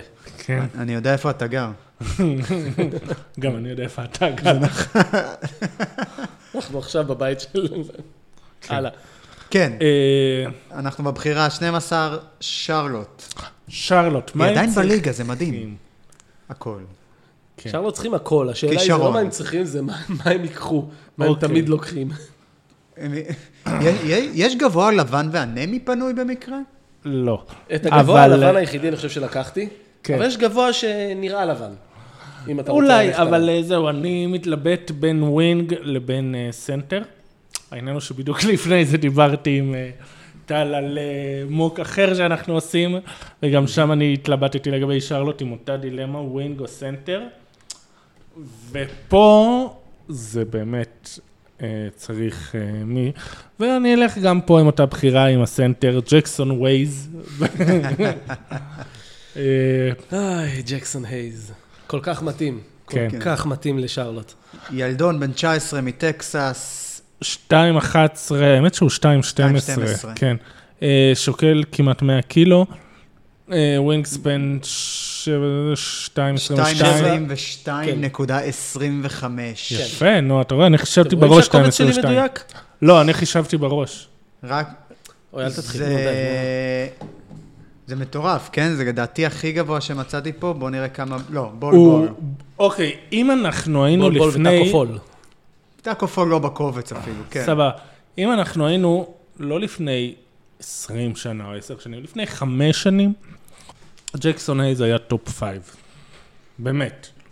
גבוה, אתלטי, יכולת הגנה בצבע מצוינת, יכולת אתלטיות להטביע מצוין, ריבאונד סביר, אבל נחיה עם זה. קיצר רים ראנר מעולה. הבעיה שלו, שחוץ שכמו הרבה סנטרים דומים, מה שהוא לא מטר מהטבעת הוא לא יכול לקלוע, והבעיה היא למרות שאחוזי העונשין שלו מעידים שיש סיכוי, 74% מהעונשין, יש סיכוי שנראה שיפור בזה. יש סיכוי לא יותר מדי טוב, הוא עדיין יתבסס על אתלטיות, יתבסס על לובים, השוואות של כולם זה סוג של קלינט קפלה, וזה דוגמה מצוינת. למה אני חושב שדווקא שרלוט לא ייקחו אותו? כי הוא כן צריך קצת... הוא לא לגמרי מוכן, הוא כן יצטרך איזה שנה-שנתיים. ואני לא בטוח ששרלוט יש את זה. מצד שני, הם יכולים להביא אותו בינתיים כגיבוי לקודי זלר. וכשיש לך את... כן. אם אתה גיבוי של קודי זלר, אתה יודע שיש לך עתיד בליגה. לא, הוא כרגע יתחיל כגיבוי לקודי זלר, כשקודי זלר ייפצע ואנחנו יודעים שזה יקרה, אז הוא יעלה לחמישייה. האמת שאני, זה בדיוק הייתה התרשמות שלי ממנו, שכאילו יש עוד 2-3 עד שהוא יהיה בכלל רלוונטי. הוא גם התקשה... הוא מאוד מאוד התקשה להישאר על המגרש במכללות, כלומר, הוא שיחק רק 23 דקות למשחק, בעיקר כי הוא עשה המון עבירות. כן. כלומר, הם הצטרכו... הוא ילד צעיר, יש לו המון התלהבות, המון פשן, זה הולך ביחד. והצטרכו להעביר אותו הדרכות מאוד מאוד טובות לגבי איך עושים הגנה ב-NBA, אבל אני חושב שבבחירה 12 הוא... בניגוד אגב למי שמשווה אותו, קלינט קפלה, הוא דווקא כן יודע לצאת ברמה סבירה לחילופים על הפרימטר. כן, הוא טוב בשמירת פרימטר, אבל אני חושב שאחד הדברים שיותר חזקים בו זה שהוא תופס כל כדור פשוט. יש לו, אתה יודע, פיק אנד רול, ראיתי כמה פיק אנד רולים שעשו איתו והכדור פשוט הלך, אתה אומר לעצמך, אוקיי, זה חוץ, והוא פשוט עם הידיים הענקיות שלו תפס את זה וזה נגמר בסל. אני בקטע הזה אגב אהבתי יותר מההשוואה לקלינט קפלה, ממה שראיתי את ההשוואה השנייה לג'וול מגי. ואז אני אומר, אם ג'וול מגי וקלינט קפלה היו עושים ילד, זה היה ג'קסון הייז. יש מצב. כלומר, הוא השילוב... תראה, בוא נגיד כזה דבר, זה יכול להיות הגרוע, הדאון סייז שלו. ג'וול מגי, אם לא היה לו הפרעות קשב וריכוז, זה היה שחקן מצוין. אם לסבתא היו גלגלים ומוטת ידיים של 2.16, אז זה יכול להיות מעניין. טוב, אז מה קורה עכשיו? הוא בוחר למיימי או שאני בוחר פעמיים? לא, אתה לא בוחר למיימי, כי אתה תבחר עוד רגע לבוסטון. אז יש לנו עוד בחירה של דרור, אחרי שלוקח את ג'קסון אייז. לשרלוט יש לנו את מיימי בבחירה. ג'קסון ווייז, אני חושב שזה עוד יתפוס. כן, אנחנו נרוץ עם זה. אצלנו לפחות. לי לא צריך להגיד פעמיים לעוות מישהו, אין בעיה, זה השם החדש לו. כן, אנחנו מיימי בחירה 13. מה מיימי צריכה? פחות ארסים אמריקאים. יותר כישרון, פחות לוחמים? גם. פחות זקנים יהודים. גם. עוד מקום בתקרה להחתים שחקנים טובים. אבל זה לא עוזר לנו בדראפט. כן, יפה. יפה. אבל מיימי בנוסף צריכים גם מישהו שיודע לקלוע. אוקיי. ואיבדו את דוויין וייד. ועכשיו מה נשאר להם? ג'וש ריצ'רדסון ודרגן בנדר כשהוא בריא. אז נלך על התואם דוויין וייד, גארד, סקורר, שיודע לקחת את האיסוליישן, את הכדור ולקחת אותו רומיו, where are you, רומיו? אני בדיוק מחפש אותו עם האחבר, כן. ספר לנו על רומיו לנגפורד. גארד, 1.98 מטר, 97 קילו. אתה מחשב תוך כדי? כן. מרשים. השלוש יחידות מתמטיקה שלי מריעות לך. גם אני של השכדון מתמטיקה, ואני אפילו מאובחן כדיסקלקול. אז רק שתבין כמה זה קשה לי. ווינגספן, או כמה שגמת גם מאבחן, אבל כן. סליחה, בדיחות מורים. תמשיך. לא, באמת, יש לי איזה... שאל אקסיות שלי. ווינגספן 2.11 כמעט. כן, ווינגספן 2.11. הוא די טוב, כמו שאמרנו, הוא יודע... הוא השחקן שאתה יכול לתת לו את הכדור, ובוא תייצר לנו נקודות עכשיו במאני טיים. ובחוסר יעילות, יחסי. כן. עוד יש מקום בליגה לשחקנים כאלה? בסופו של דבר אתה תמיד תצטרך שחקן כזה, שיודע לייצר לעצמו, כי תמיד אתה תגיע ותתקל בהגנה הזאת, שחונקת אותך, שעוצרת אותך, ואז אתה תצטרך את הבן אדם שיקח את האחריות, ויקלה. החיסרון שלו זה שהוא חושב שכל הזמן נמצאים בזמן הזה. זה תמיד העניין עם השחקנים האלה, זה בדיוק זה. הוא תמיד חושב שעכשיו זה הזמן שהוא צריך להציל את המולדת, לקחת את הכדור על עצמו. זה נשמע לי מוכר שחקן כזה במיימי. מרגיש לי, מריח לי כמו מישהו. אנחנו מדברים על וייטרס? רגע, מי? כן, זה יהיה אהבה ממבט ראשון. אני ראיתי אותו משחק בתיכונים, ואמרתי לעצמי, טוב, הבחור לא מוסר, אבל יש פה, לא יודע, קצת רענן לי איזה אולדיפו כזה, אבל אני לא חושב שזה קורה. יש אולדיפו ברור, אני חושב, בדראפט הזה.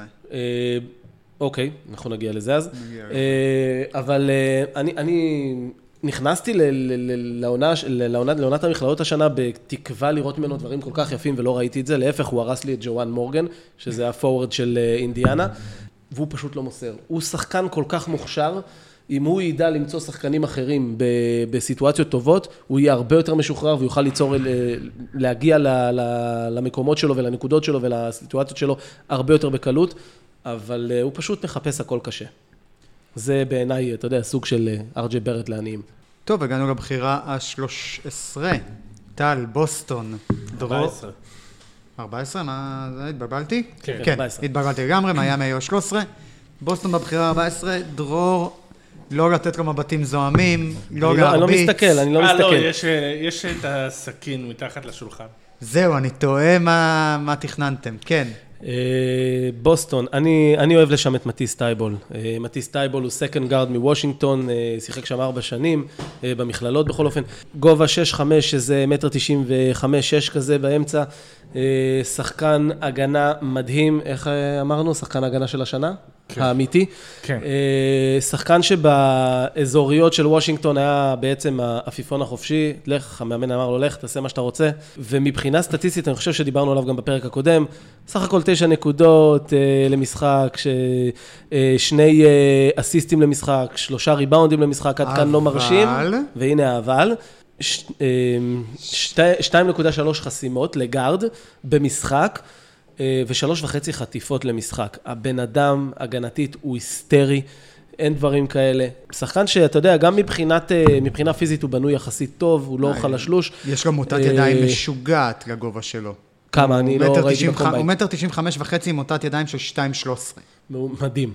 אז בכל אופן, אני מאוד אוהב את הבחירה הזאת, אני חושב שזה שחקן קשוח שבוסטון אוהבת כאלה, למרות שיש לה את ג'לן בראון, תמיד אפשר עוד אחד כזה, ובשלב הזה, אתה יודע, אני לא מרגיש בטוח שהוא יישאר לי בבחירה הבאה, אז אני אקח אותו. זהו, זה קצת ריץ', לא? זה קצת ריץ'. זה די מוקדם ביחס לצפי, אז אני חושב, קודם כל הוא מצוין בקאץ' אנד שוט, תקן אותי. זה באמת הדבר היחיד שעושה התקפית. כן, כי מבחינת הקליעה שלו, מבחינת האחוזים שלו ל3, זה לא נראה מדהים, יש לו 30% מ3, ב4 זריקות, אבל כשהוא מקבל כדור וישר זורק, כשהוא עושה קאץ' אנד שוט, או שהוא הולך אחרי חסימות ודברים כאלה, כשזה מה שהוא עושה, אז זה נראה הרבה יותר טוב, הוא קולע את זה מצוין, וזה גורם להרבה אנשים לחשוב שהקליעה שלו ל3 והקליעה שלו בכלל היא משהו שניתן לשפר ולעבוד עליו. ככה שאני כן מרגיש בנוח לקחת אותו במקום הזה, אני לגמרי על הרכבת של מטיס טייבול. אוקיי, דרור בתור אוהד בוסטון, תגובה רק ברמת השמח או... אני ממש לא אתנגד ששחקן כזה יגיע אלינו. אוקיי. סך הכל אני חייב להגיד שלמרות הפחד שלי שאתם תרגו אחד את השני, אתם בחרתם בשחקנים... יש לי עוד נסיעה איתו הביתה. נכון, זהו, כנראה שזה זה. הכל מצטבר לאט לאט, חכה. כן, דרור, הבחירה שלך בבחירה 15, דטרויט. מה דטרויט צריכים? רק לא סקנד גארד. למרות שזה בטח מה שאתה רוצה לקחת עכשיו. יפה. יש להם רכז, נניח שהוא רכז.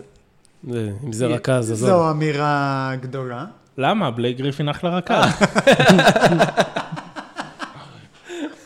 יאללה, קניתי.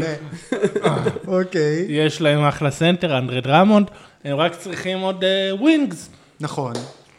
ווינגס שיודעים לקלוע כדי שבלייק גריפין לא יהיה היחיד שם שעושה נקודות, כי ראינו לאן זה מוביל אותם. אז אני הולך להפתיע. אתה יודע את מי אני בוחר כאן? אני במתח. קובי, איך קוראים לו? קווין פורטר ג'וניור. יפה! לא מפתיע, עשית לי פרצופים, כבר ידעתי שזהו. אני חולה עליו, תקדם. אני שונא אותו. אני יודע שאתה שונא אותו. אני עוד פעם, אני אגדיר את מה שאמרנו קודם, הוא יכול להיות מטורף והוא יכול להיות על הפנים. וזה מה שאני אוהב בו. הזנתי לשיחה שלכם עליו בפודקאסט הקודם. זה אתה. כן. הייתה לנו האזנה אחת. 1.96 משקל 95 קילו, 96, משהו כזה. רגע, 96.6, מה, אתה טוב בזה? כן, נניח ווינגספן 206, שוב, הוא דיברו עליו, אני זוכר, הייתה איזו תקופה שדיברו עליו בתור יוצר התקפי מאוד מאוד מצוין, שכשהוא על המגרש, הקבוצה שלו נותנת דירוגים של דירוג התקפה, מדהים למכללות ברמות היסטריות. והוא גם יודע לשמור ברמה סבירה. החסרונות שלו ידועים, כל הסיפורים מחוץ למגרש. הוא טוען שהוא היה צריך עזרה, שהוא היה במשבר, הוא לא בדיוק פירט מה, אבל... שזה הגיוני. כן, צריך לזכור. היה משהו מאוד מוזר, אני אגב לא מצאתי את הדברים שאתה אומר, אבל אני שמח שאנחנו קצת יודעים עכשיו. לא, כולם מדברים ברמיזות, אף אחד לא אמר מפורש. בדיוק. שוב, סיפור חיים, כשהוא היה בן 4, אבא שלו נרצח, הוא גדל עם אמא שלו, סיפור חיים קשה, הוא צריך לעזור בבית, יש שם רמיזות גם להפרעות נפשיות, שהוא עוד לא מפרט כל כך, אז הוא צריך את המועדון שידע לתמוך וידע לעזור. האם זה דטרויט? לא. אבל אוקיי, בסדר. זהו. הוא יודע, עוד חיסרון שלו של... כשהוא עם הכדור ביד, הוא יוצר מעולה, הוא יודע לעשות נקודות, הוא יודע לדאוג שחברים שלו יעשו נקודות. כשהוא שומר און-בול, אז הוא שומר סבבה. ברגע שהוא אוף דה בול, זה בערך כמו קהל. הוא פשוט הופך להיות קהל. כמו אוטו פורטר ג'וניור בשנים הראשונות, ככה של השקתי לפול. משהו כזה. זה פשוט מאוד מאוד מאוד מסתדר גם עם מה שמתואר לגבי האופי שלו. וזה גם מה שדיברנו עליו בפרק הקודם, שכאילו... כשאתה שומע את הרעיון איתו, הוא נשמע בחור מאוד מפוזר, מאוד בעייתי. כלומר, אני מזהה בו את הנערים שאני מכיר ועובד איתם הרבה פעמים, ולדעתי, אני מצטער, קשה יהיה לו, ברמת, אתם יודעים, המקצוענות ב-NBA כל כך השתפרה בשנים האחרונות כבר, כלומר, כל אחד היום הוא מכונה, הם משקיעים כל כך הרבה בגוף שלהם ובאימונים, כלומר, רמת המשמעת העצמית והמקצוענות כל כך עלתה, שלשחקנים כאלה יש פחות ופחות ופחות מקום. לצורך העניין, וכשזה בא יחד עם שחרור כדור כל כך נמוך כמו שיש לו, הוא משחרר את הכדור מאוד נמוך, ועם אחוז עונשין מביך של שקיל אוניל, 52% מהעונשין, אני חושב שהוא יותר קרוב, שוב, אני אגיד את זה, אמרתי את זה בפרק הקודם, הטופ שלו זה שחקן טוב של קבוצה גרועה, וזה הכי טוב שהוא יכול להיות בעיניי. כן, אבל בוא אני אתן פה משהו, אני בעבודה שלי כן בא מעולם הכדורסל, כן רוצה לדבר עם אנשים, ודיברתי לו מזמן עם סקאוט, והוא אמר לי שהוא, ואגב, יצא לי לשמוע את זה אחר כך גם מאוד כמה, הוא מתנגד למושג חסרון. הוא מחלק את זה הוא בגדול מגדיר את זה כיכולת, כמשהו שכרגע השחקן לא יודע או לא יכול. ואז הוא מחלק את זה לשניים. האם זה משהו שבר התיקון שאפשר ללמד את השחקן לעשות, האם זה יכולת שהוא כן יוכל לפתח, או האם זה יכולת שהוא לא יוכל לפתח? נניח, טל לא יוכל להיות דנקר. אז לא עם הברכיים שלו, אחרת הוא היה יכול. כן. אגב, טל היה דנקר. נניח, כן. אנחנו כולנו מאמינים.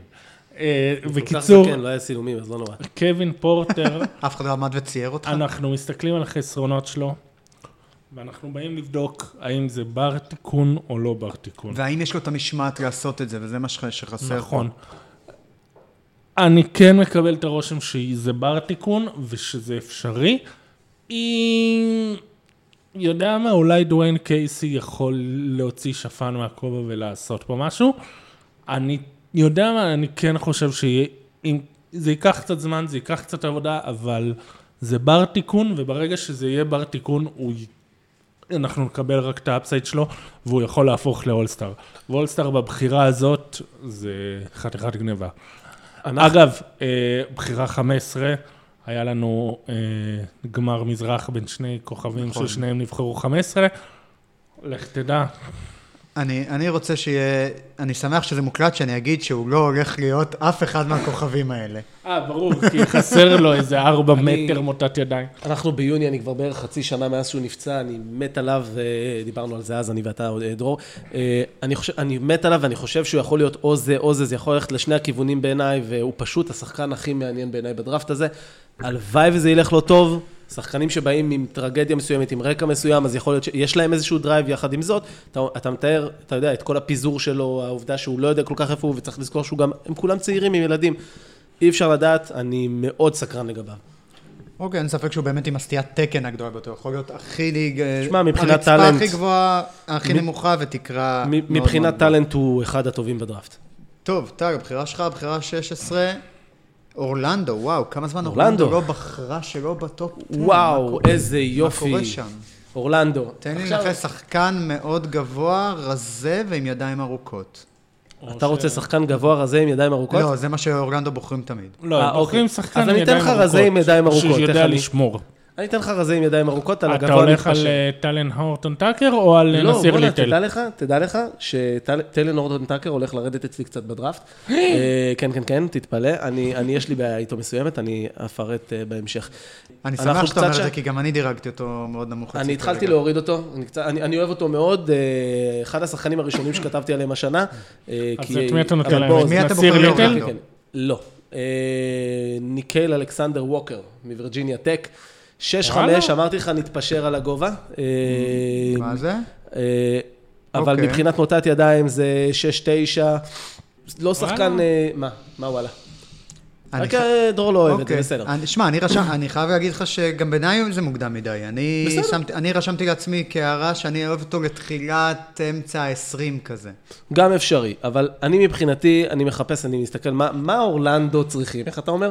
אורלנדו, יש להם את הפרונט קורט שלהם פלוס מינוס סגור, נקרא לזה, אם הם משחקים קצת עם ארון גורדון, אייזק ובמבה נניח בעתיד. אני רוצה לתת להם איזשהו פליימייקר. אין לי פה איזה רכז איכותי, אין לי פה איזה משהו מיוחד. אני מאוד אוהב את ניקל אלכסנדר ווקר בשנתיים האחרונות. אני מודה שאני אישית קצת הורדתי אותו, אבל כאן אם הוא זמין לי ולאורלנדו זה כן יושב לי טוב. אז יש לי פה מישהו שניהל את ההתקפה של וירג'יניה טק בשנה האחרונה כשג'סטין רובינסון היה מחוץ. שחקן שגם יודע לעשות סלים. מבחינת הגנה הוא קצת חלש, כי אני יודע לעשות נקודות, לא יודע למה יצא לי סלים כזה. שחקן נהדר, בן דוד של SGA, שי גילג'יס אלכסנדר, הם גם נראים, כן, הם נראים אותו דבר, נראה אותו משחק. במבנה גוף. פשוט נראה אותו, המשחק, הגוף, הכל נראה אותו דבר. זו הבחירה שלי כרגע. שמע, אני סך הכל אוהב אותו מאוד, אני כן התרשמתי ממנו, ממה שיצא לי לראות, אני גם אוהב את הסטטיסטיקה שהוא מעמיד. אם תראו, אנחנו יושבים מול טבלה שהכנתי ויש שם הרבה ירוק, שזה אומר דברים שאהבתי בסטטיסטיקה, אבל אני טועה אם זה לא קצת מוקדם מדי, אני מבין את השיקול שלך שאין מישהו כרגע על הלוח, שגם מתאים לאורלנדו מבחינת עמדות ופוטנציאל, fair enough. אני רק רוצה להגיד ש... כן. אחרי הטופ 3, הוא הולך להיות בדראפט הזה כזה בלגן. אני חושב שזה יהיה דראפט היסטורי מבחינת עסקאות, הרבה גם אומרים את זה, ואני חושב ש... לא, עזוב רק גם עסקאות, זה פשוט... אתה לא יכול לדעת. דראפט של...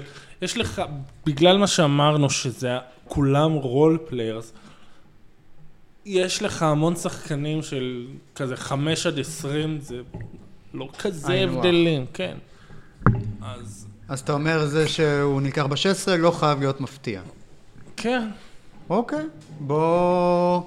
אנחנו מגיעים לבחירה השלישית של אטלנטה בדראפט. דרור, זו בחירה שלך, הבחירה ה-17. כן. כבר סגרת את כל החמישייה של אטלנטה. נכון. אתה רוצה אולי לקחת בדראפט מעודדת?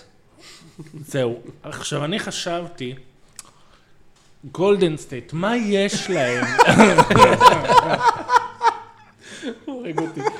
אני שמח שבאת. מה יש לגולדן סטייט, שהוא מאוד מאפיין אותה? וואי, אם אתה לוקח את מי שאני חושב שאתה לוקח, אני מתרגש. מה יש לה? דריימונד גרין. דריימונד גרין, יפה. בדיוק. אוקיי, מי הדריימונד גרין שלך? מי הדריימונד גרין שלי? מי אתה חושב שאני לוקח? אני טועה אם אתה הולך על גרנט וויליאמס, ואם זה לא מוקדם מדי בשבילו. נשמע לי קצת מוקדם. זה באמת מוקדם מדי, לא גרנט וויליאמס. אני חושב שזה פי.ג'יי וושינגטון. לא. לא. נסיר לי. יפה מאוד. והזוכה בגורל הוא נסיר ליטל, פורוורד, 1.98 מטר, שוקל 101, 102. שמע, אתה פשוט מרשים עם זה. אני חושב שהוא יתאמן בבית הזה. ממש. לא, זה נורא פשוט. אני אסביר לך... רגע, אתה לא עובד עם איזה טבלה אתה יושב? לא עם שלי? אני נוסע אליו רגע. לא, הוא עם דרינגר. אני עם דרינגר. אני אוקיי. אסביר לך מה... זה נורא פשוט. 10 פאונדס זה 454 גרם. מצטער, איבדת אותי. 10 פאונד זה 454 גרם. בוא לא נהפוך את זה לשיעור מתמטיקה. לא, אז 100 פאונד זה 45, 200 זה 90, 220 זה 100. יפה. הבנתי, אוקיי. You lost me at pound. לא, האמת שהבנתי את זה טוב עכשיו, כי אתה מחשב כמוני, ככה בדיוק גם אני מחשב דברים. יפה. אוקיי, fair enough. הלאה, מוטת ידיים, 7... מוטת ידיים... מאוד ארוכה. 7, 2, 14. 2.16 וחצי, פישלת. כן, לא, הוא בלבל אותי. אוקיי, בסדר. לא, דווקא פה הדיסקלקולי הזה, כן, 2.16, שזה אגב פלוס מינוס, כן, גם הנתונים של אינץ' פחות בגובה, אינץ' פחות בווינגספן, הנתונים של דריימונד גרין. מה הופך אותו לדריימונד גרין מודרני? הוא שומר מצוין און בול, הוא אחלה רים פרוטקטור, יש לו שתי בעיות. אחד, בתיכון דיברו עליו כפוטנציאל הגנתי, בגלל שהיה מאוד זריז. במכללות הוא העלה משקל, הוא העלה מסה. והוא איבד זריזות. הנה, זה אגב למה כולם אומרים, למה לא כולם מעלים מסה שרירים? ככה, כי אתה מאבד זריזות ומאבד כישרונות. כחתיכת דביל. קיצר. זה למה לא כולם מעלים מסת שריר. וזה למה לא כולם יכולים. אוקיי? אז יופי. אז הוא איבד זריזות. הוא יכול להחזיר את הזריזות הזאת, או לחילופין להישאר פשוט 4 שיכול לשמור. עכשיו, חיסרון אחר שלו, זה שלקח לו זמן ללמוד את הסכמות של רוי וויליאמס. הוא הלך לאיבוד אוף דה בול, הוא לא רק הבין את תפקידו בכוח, סכמות רעניות. ברגע שזה לא 1 על 1, הוא... אגב, שימו לב יש פה הרבה שחקנים בדראפט הזה שאנחנו אומרים את זה עליהם, שהם הולכים לאיבוד אוף דה בול. אני לא רוצה להגיד שזה דראפט מלא טיפשים, אבל אולי. אולי פחות חכמים. שזה צריך לשים לב, כי הרבה פעמים, אתה יודע, כשמשווים לשחקנים כמו דריימונד גרין, או פי.ג'יי טאקר, שזה ההשוואות הכי פופולריות עכשיו, נראה לי בדראפט הזה, או כל הזמן 3&D, 3&D. לא שדריימונד יודע לקלוש מהשלוש, אבל כל הזמן שוכחים את המנטליות ואת השכל שיש לשחקנים האלה. כן, זה אחד הדברים שנגיד סדרת הגמר, אני הסתכלתי על קזינס וכזה, יו, אלוהים, איך, זה ההוכחה של גם אם יש לך את הגוף המושלם לכדורסל, אתה עדיין צריך שכל. אני כל כך שמח שאמרת את זה, כי מישהו התווכח איתי אשכרה בפייסבוק. על קזינס? על זה שהגזמתי שקראתי לו שחקן טיפש. הוא שחקן טיפש, סליחה, אני אומר את זה, אני לא אכתוב את זה, אני אומר את זה. ומצד שני, ראיתם את הכתבה שזק לא ראיין את דריימונד גרין על פוזיישנים הגנתיים, מה הוא חשב ומה? וזה היה אני הייתי יושב על וידאו 10 דקות, בוהה בזה, לא הייתי מגיע למסקנה שהוא בחצי שנייה. לא, למי שבאמת, סליחה, למי שלא ראה קרא את הכתבה הזאת, כי זו כתבה גם עם וידאו, תחפשו זק לואו דריימונד גרין, בגול אתם תמצאו כתבה מאלפת. בעיניי אחד המאמרים הטובים של השנה, וחובה לקרוא לכל מי שמתעניין בכדורסל. אז דבר אחד על נסיר ליטל, שני דברים. אני שונא את נסיר ליטל של עד פברואר, אני מת על נסיר ליטל של מרץ והלאה. נסיר ליטל, כמו שהוא אמר, לא יסתדר בסכמה של רוי וויליאמס, זה מה שלא יהיה. היה נראה רע לפרקים. במרץ, בטורניר, הוא עלה מהספסל, הוא היה נראה מדהים, הוא היה נהדר. זה כל מה שרציתי לראות ממנו, ראיתי גם אפילו קצת שלשות. אני חושב שצריך לדבר על משהו אחד קטן. הפלייאוף האחרון מאוד מכתיב את מה שאני רואה בדראפט הזה, את מה שאני עושה בדראפט הזה. אני לא מחפש סנטרים יותר שהם מוגבלים הגנתית ודברים כאלה, אבל נסיר ליטל יכול להיות שזה השחקן שיכול לעזור לך לזכות באליפות. אולי הוא לא השחקן הכי חשוב שלך, אבל אני רואה אותו כבאמת פרד ון וליט עם... אני קורא לזה עכשיו אפקט פרד ון וליט. כל השחקנים היותר אפורים שנותנים הרבה אפורט, הרבה מאמץ, משחקים עם הרבה פשן, עובדים קשה, נותנים הגנה, ויכולים להיות מאוד מאוד משמעותיים בעלות לא בהכרח גבוהה, ולהיות פשוט לייצר קבוצת אליפות. כן, והוא יודע, הוא יכול גם, הוא לא חכם הרי בהגנה סכמות וכאלה, אבל נגיד סוויצ'ים להחליף על כולם, ואם הוא יישאר עם המסה שלו, אז הוא באמת יכול גם לשמור 1-5, ואז אתה יכול להחליף וסבבה. וזה בדיוק מה שהם מחפשים כרגע. ובדיוק אם יש, הרי גם הבאנו לו את רדיש, אז בכלל. כן. טוב, טל, הבחירה 18, אינדיאנה, חי, עומרי כספי. עומרי כספי. טוב, יובל זמן עדיין פנוי, אם תרצה. ישב לי מה זה טוב לאינדיאנה נסיר ליטל. אני עושה את זה עם המוק דראפט שלי, ויושב לי שם נסיר ליטל באינדיאנה, כי אני אומר לעצמי שהוא יחד עם אולדיפו, זה נראה לי טוב. אני אשים להם את גרנט וויליאמס. קצת מוקדם בעיניי, עדיין. אני חושב שגרנט וויליאמס הוא 20 פלוס, אבל אני מאוד סקרן לראות את גרנט וויליאמס ביחד עם מיילס טרנר. מיילס טרנר, הגוף ההגנתי מתחת לסל, שיכול קצת לרווח והכל, ויש לך פה שחקן מאוד חכם, שמייצר גם לאחרים, דיברנו על זה בפודקאסט הקודם, 3.5 אסיסטים למשחק, קצת נמוך מבחינתו 6-7, פיזית קצת מלא, קצת ידיים של כמעט 6-10, שזה 2-7, אבל אני מאוד אוהב את מה שאני רואה ממנו, הוא יכול ליצור לעצמו, הוא יכול לקלוע קצת משלוש, הוא יכול לעשות הכל, ומעניין אותי לראות מה, אני חושב שזה יכול לעבוד. אני מאוד אוהב אותו, גם חסר קצת מנהלי משחק עם הכדור לדעתי באינדיאנה, זה טוב שהוא יהיה. מה שמעניין לגביו,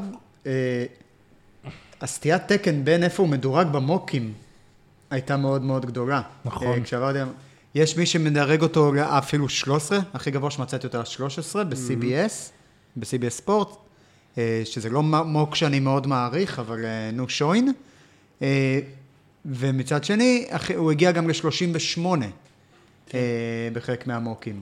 איך אני רואה הוא גם נפגע קצת בקומביין, אבל שני דברים לגביו שהם חשובים, שהם מה שיכתיבו את איפה הוא ינחת, וזה אגב למה חשבתי שהוא ינחת בדיוק אחד אחרי. הוא שחקן מאוד קבוצתי. הוא שחקן של טים פרסט. ודבר שני, הוא שחקן מאוד חכם. אם דיברנו קודם על שחקנים שאתה צריך שהם ידעו לחשוב, ידעו לעשות גם הגנה, גם התקפה, זה גרנט הוא וויליאמס. לא יודע לעשות הרבה, אבל הוא כן חכם והוא יודע לפתור את זה. אז שוב, זה תלוי מה אתה מעדיף, אבל... אין לי ספק שמה שאמרת עכשיו זה כלומר, שהיית מצפה שהוא ירד עוד בחירה אחת, זה כי הבחירה הבאה היא סן אנטוניו. אין לי ספק שהוא נמצא ברשימות שלהם. זה בדיוק השחקן הקלאסי שהם יאהבו. אבל מה לעשות, דרור? אין לך את גרנט וויליאמס, ואנחנו בבחירה ה-19 של סן אנטוניו. כן, תמות. הוא ייקח את מי שאני לוקח, נו, קדימה. לא נכון. לא? יאללה, אני אשמח להפתעה. הוא לוקח בדרך כלל את קמרון ג'ונסון. השחקן הכי ספרזי על הלוח. אבל אמרנו צריך מישהו שחקן קבוצתי, חכם, שפשוט יודע לעבוד בקבוצה. והוא לא שלושתם? קמרון ג'ונסון, זאת אומרת? קמרון ג'ונסון הוא סבבה, אבל הוא קלעי, וזהו בערך. אוקיי, אז מי אנחנו לוקחים? אבל חבר שלו, עם שם דומה, קלדון ג'ונסון. מייגאד. מה? כלום, לא, בסדר, תמשיך. אני אגיב אחר כך. אתה פאסיב אגרסיב ככה גם בבית? כן. לגמרי. לא, אני אגיב אחרי שהוא ייתן את ההקדמה שלו. זה מדהים אותי רגע רק שתבין, שזה לא שאשתך עכשיו התקשרה גם, דרור, או יושב מול... כן, הוא ככה גם בבית. מדהים, אתם מקסימים. כן. טוב שבאתם לפלורנטין, כן. הוא שומר טוב, הוא קולע, הוא... אני אתן את ההשוואה שלי אליו, טל בורשטיין. מהבחינה של... fair enough. הוא יודע לעשות הכל טוב, אין שום דבר שהוא יודע לעשות מצוין. וזה בסדר. זה מה שצריך אצל פופ. לא צריך כאילו כן צריך שיהיה איזה מישהו שהוא ממש ממש טוב, אבל אתה יודע לעשות הכל, בסופו של דבר אנחנו נמצא מה לעשות איתך, וזה מה שיעזור לנו, זה יהיה הרול פלייר, שיקח אותנו לשלב הבא, מי שיעשה את ההבדל, את השינוי בסדרת פלייאוף. טוב, האמת שזה סיכון, הוא כנראה לא יהיה פנוי בבחירה הבאה שלהם. כן. וחשוב להזכיר, ווינג, 1.98 מטר, 98 קילו. כן, בול. 2.07 כזה. 2.06 ווינג ספן, כן. 38% מהשלוש, 70% מהעונשין, 5.9 ריבאונדים שזה יפה מאוד. אוקיי, סליחה שאנחנו קצת מתחילים לזרז את העניינים טיפה, אבל אנחנו מגיעים לשמות יחסית קטנים יותר, כן. ואנחנו כבר עומדים בטח על הרבה מאוד דקות של פודקאסט. כן, בחירה הבאה יש לנו את בוסטון. בחירה אחרונה של בוסטון מבחינתי. מה זאת אומרת? יש גם את הבחירה 22. סליחה, באמת? אז התבלבלתי. זה חובבנות. סליחה, נו באמת, לא, לדרור כבר יש 3 שחקנים שהוא לוקח בבחירה הזאת. זה מעולה, זה מעולה, אז אני מחשב מסלול מחדש, אם יש לי 22 אז הוא יהיה פנוי גם ב-22. מי אתה לוקח ב-20? ב-20. אז יש לי קצת התלבטות, אבל אני פשוט אלך על מי שאני רוצה. אני בוחר את פי.ג'יי וושינגטון מקנטקי, שחקן שנה שנייה. מה הסיכוי שבמציאות הוא באמת פנוי בשלב הזה? ב-17, סביר להניח, זה פחות או יותר... ב-20, סליחה. ב-20. כן, הוא יהיה פנוי? פלוס מינוס, זה הטווח שלו. אצלי הוא הולך ב-17, בגלל זה אני מסתכל על המוק שלי, אז אני מתבלבל קצת במספרים, אבל אצלי הוא הולך ב-17... בכל המוקים שאני בדקתי, 20 היה הכי נמוך שהוא היה. בדיוק. אבל דרור השאיר לי אותו פה, אז אני אקח אותו לבוסטון. אני חושב שבוסטון, קודם כל, פורוורד, 6-8, שזה 2-0-3, תת ידיים ארוכה, 7-2, שוקל 104 קילו. שזה 2-18? נכון. שזה 2.18. עכשיו אתה כבר סתם משוויץ. 2.19. 2.19, ואתה סתם... עוד פעם, לא... אני לא ראיתי את הנקודה. בהתחלה הוא גם בקנטקי פתח קצת על הספסל, אבל מדובר, והוא אחרי זה השתדרג. שחקן ששנה שעברה לא הייתה לו שנה מוצלחת, אבל השנה הוא פשוט עלה, והשיפור ניכר משמעותית. פורוורד שיכול להגיע לסל, לשחק מתחת לסל, לעשות הרבה מאוד, יוצר לעצמו מצבי קליעה, אני מאוד אוהב אותו. אני חושב גם שכרוקי, בשנים הקרובות הם יכולים להתחיל לבנות לעצמם את המחליף להורפורד, ללמוד תחתיו ואולי לרשת אותו וכמה שיותר ללמוד ממנו. ואני אוהב את הבחירה הזאת פשוט. אני אוהב את השחקן הזה ואני... אני קצת מודאג מזה שהמספרים שלו ל3 מזויפים. כלומר, משקרים לנו. יש לו, הוא קרא 42% מה-3 על 2 ומשהו זריקות, על 2.2 זריקות. מצד שני, מהעונשין הוא קרא רק 66%. כלומר, אני אומר, לדעתי זה יכול... יש סבירות גבוהה שזה סטיית תקן שקורית לפעמים במכללות. כלומר, הפוטנציאל שם... זה גם יכול להצביע על משהו אחר, שמהעונשין זה הרבה פעמים... יש את הטיעון של נתתם גם פעם קודמת של העונשין מצביע על הטכניקת זריקה, מכניקת זריקה, זה נכון. עונשין גם מצביע על... המנטלי. יפה, על החלק המנטלי. בוודאי. וזה יכול להיות הבעיה. אוקיי, דרור מרוצה מהבחירה של פי.ג'יי וושינגטון בבוסטון? במקום 20? זה מציע בעיניי. הוא נחמד הגנתית, סבבה, הוא בסדר, בתור 20, בסדר, נו. לא משנה, קיבל אור ירוק. לא משנה בוחר, אבל בסדר. לא משנה בוחר, אוקיי. בוא נראה. אוקיי, אנחנו באוקלאומה סיטי טנדר. את מי אוקלאומה סיטי טנדר? אנחנו בבחירה 21, כן. את מי אוקלאומה סיטי טנדר צריכים? עכשיו אתה שם אותו, נכון? כן. יפה, לך על זה.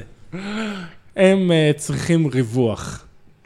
מה לעשות? כשיש לך גם את סטיבן אדמס וגם ראסל ווסטברוק, אתה צריך מישהו שירווח, ופול ג'ורג' לבד לא מספיק, ומכל הכבוד לליצן הזה לפורד המחליף שיש להם ב4, אז שקלתי, אז שקלתי באמת או 4 או 2 שיודע לרווח ולשמור. החלטתי ללכת עם מישהו שרק יודע לרווח, קמרון ג'ונסון ב2. אבל זה חתיכת ריווח. כן. זה מישהו שבהחלט יתרום ויעזור שם לריווח לווסטברוק. ספר לנו עליו. קודם כל הוא לדעתי הכי מבוגר בדראפט הזה. כן, הוא איזה בין 23. הוא מעל 23 כבר, הוא שיחק 5 שנים במכללות. חתיכת קלעי, 45.7%. אני רוצה, אבל... על כמעט 6 זריקות למשחק. אני רוצה להגיד על זה משהו. זה ירד בטורניר. הוא היה 47% כל העונה. זה מספר מטורף. אבל הוא גם, זהו, גם שיחק, אבל זה לא שהטורניר, אתה יודע, יש שחקנים שירדו בטורניר כי הם היו רגילים לתחרות על הפנים, ועכשיו הם הגיעו בסדר, אני אומר, אבל... זה לא זה, הוא שיחק בצפון קרוליינה, כלומר, הוא שיחק באזור שהיה לו תחרות גם במהלך העונה. נכון, בסדר, עדיין, הטורניר היה טיפה יותר. היה מתישהו במהלך העונה שהריטל בעמוד שלו, אוהד סנסמן מורמר, מי שלא יודע במהלך העונה, נותן סיכורים על משחקים ולמי לשים לב. אם אתם לא יודעים, אז תעקבו. אז הוא נתן סקירה על צפון קרוליינה, והוא אמר לשים לב לגרדים, ואז הוא כתב את כל הגרדים, והוא לא שם את קמרון ג'ונסון, ואז אמרתי לו, צריך לשים לב לקמרון ג'ונסון, והוא לא הבין למה אני שמתי לב אליו, פשוט אני עדיין לא קניתי את זה בשלב ההוא. לא הייתי בטוח. ואז, אתה יודע, הלכתי והסתכלתי קצת יותר. אחד השחקנים שאני יותר אוהב בדראפט הזה, אני לא אומר שאני אקח אותו גבוה יותר, אני פשוט חושב שהוא אחד השחקנים שאתה יודע מה אתה מקבל, אחרי 5 שנים בקולג', שחקן שהוא עם מידות מפחידות, הגובה שלו כמעט 6.9, שזה 2.04, ומוטת ידיים 6.10, שזה... או 2.06. 2.08 כמעט. 2.06.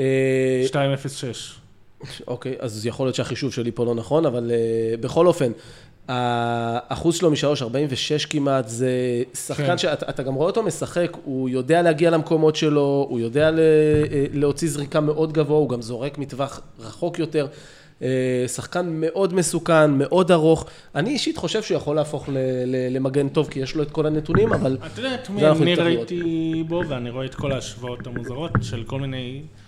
אוקיי. אם מירוטיץ' היה שוטינגארד, זה היה הוא. יכול להיות. אם כי מירוטיץ' קצת יותר מלא, אבל אני יכול לראות את ההקבלה בצורת משחק. אם מירוטיץ' היה שוטינגארד 2.06, הוא היה קמרון ג'ונסון.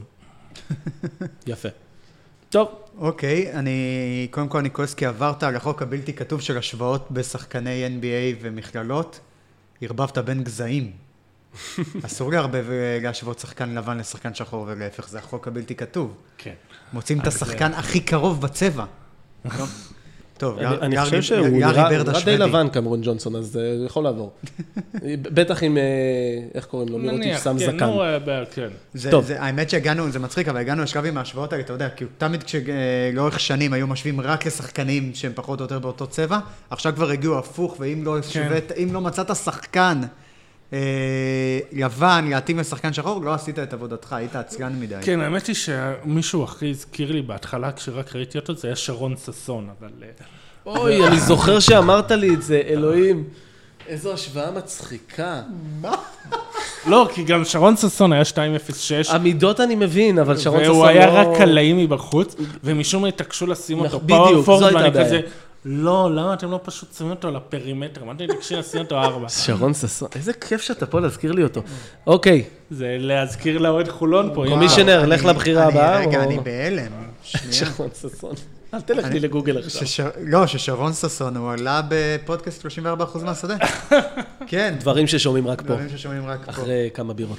שוט. אני היחיד ששותה פה בירה. בסדר, הם לא יודעים את זה. בוא'נה, אני סחי קבוע ואני זה שמוציא פה את ה... כן, יאללה, חברים, בחירה בוסטון. 22, ואם בוסטון. אתה לא בוחר את מי שאני רוצה, אני מרביץ. לא אכפת לי מי אתה רוצה, אני אכפת לי מהקבוצה רוצה. עכשיו נתתי להם גארד הגנתי, צריכה. גארד הגנתי נתתי להם, פאור פורד נתתי להם. אני רוצה שאורפורד ישחק ב4. אני לוקח את גוגה ביטאדזה. ואני אמרתי את זה מהר כדי שלא תשמע חצי ותגיד לי, מה? אני אתן לך אופציה לחשוב שוב על הבחירה שלך. לא, אני לא חושב שוב. אני גם רוצה לתת לך את האופציה הזאת. ואני אגיד לך ככה, אם זה מישהו שהוא לא מתחיל בקייזי, איך ידעתי שהוא רוצה את קייזי אוקפלה. תחשוב שוב. אגב, קייזי אוקפלה די נע ונד בעולם הדירוגים. אני לא חושב שבעולם שבו יש לך את כל הכנפיים, שגם נתתי פה עוד אחד, אתה רוצה עוד כנף. ואני מאוד אוהב את קייזי אוקפלה, אני כותב עליו כל השנה. תגיד לי, בוסטון שנה הבאה, לאן היא מכוונת? פלייאוף. יפה. מה יש לה לעשות עם ביטאדזה? אז מה יש לה לעשות עם שחקן שהוא עדיין גולמי, עדיין מתפתח ועדיין פורקט? קודם כל, תמיד אפשר להמשיך ולחשוב קדימה. דבר שני, אני חושב שיכול לתרום. הוא לא... אני חושב שיכול לתרום, אני מאמין, יש להם את רוברט וויליאמס, לא כל כך עובד, אני מאוד אוהב את גוגה ביטאדזה.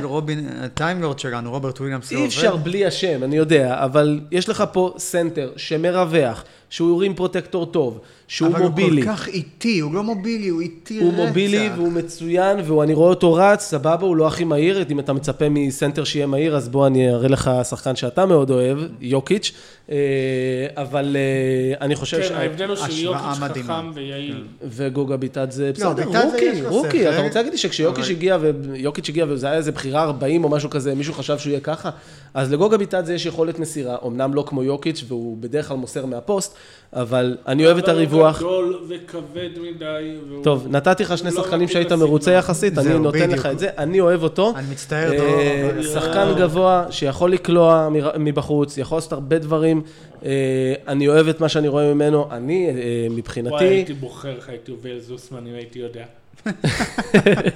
יודע מה? יותר גרוע, הייתי בוחר לך את טיילר הירו. טיילר הירו אצלי לא בסיבוב הראשון. יפה. כן, גם לא קלדון ג'ונסון. טוב, גוגה ביטאדזה לבוסטון, התקדמנו. המשכנו. קלדון ג'ונסון לא סיבוב ראשון, אני מוכן להתערב איתך על מה שאתה רוצה, שקלדון ג'ונסון סיבוב ראשון. אני בטוח שהוא יהיה בסיבוב הראשון, אני אומר שאצלי מבחינתי, אני פחות אוהב אותו. גם אני בטוח שטיילר הירו יהיה סיבוב ראשון, ואני לא חושב שהוא פוטנציאל סיבוב ראשון, זה הכל. חברים, אני חושב שיש ויכוחים שתשמרו לאוטו. טוב. גדר חזרה. יוטה, בחירה 23, דרור. אז מה יוטה צריכה? הרבה דברים, האמת. כן, הם נפטרים מרוביו. מה יש להם? בוא נחשוב על זה ככה. יש להם את גרייסון אלן שהם נורא אהבו בדראפט האחרון. יש להם את דונובין מיטשל. יש להם קודם כל את דונובין מיטשל. נכון. יש להם את אינגלס. יש להם את ג'ו אינגלס. נכון. מה יש להם בצבע? רודי גובר. יפה. עכשיו, כל השאר...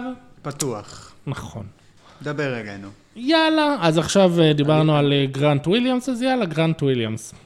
מה גרנט וויליאמס? גרנט וויליאמס ניקח כבר, מה קורה איתך? נכון, אני שנייה.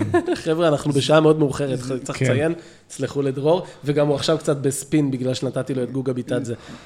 יאללה, שוט.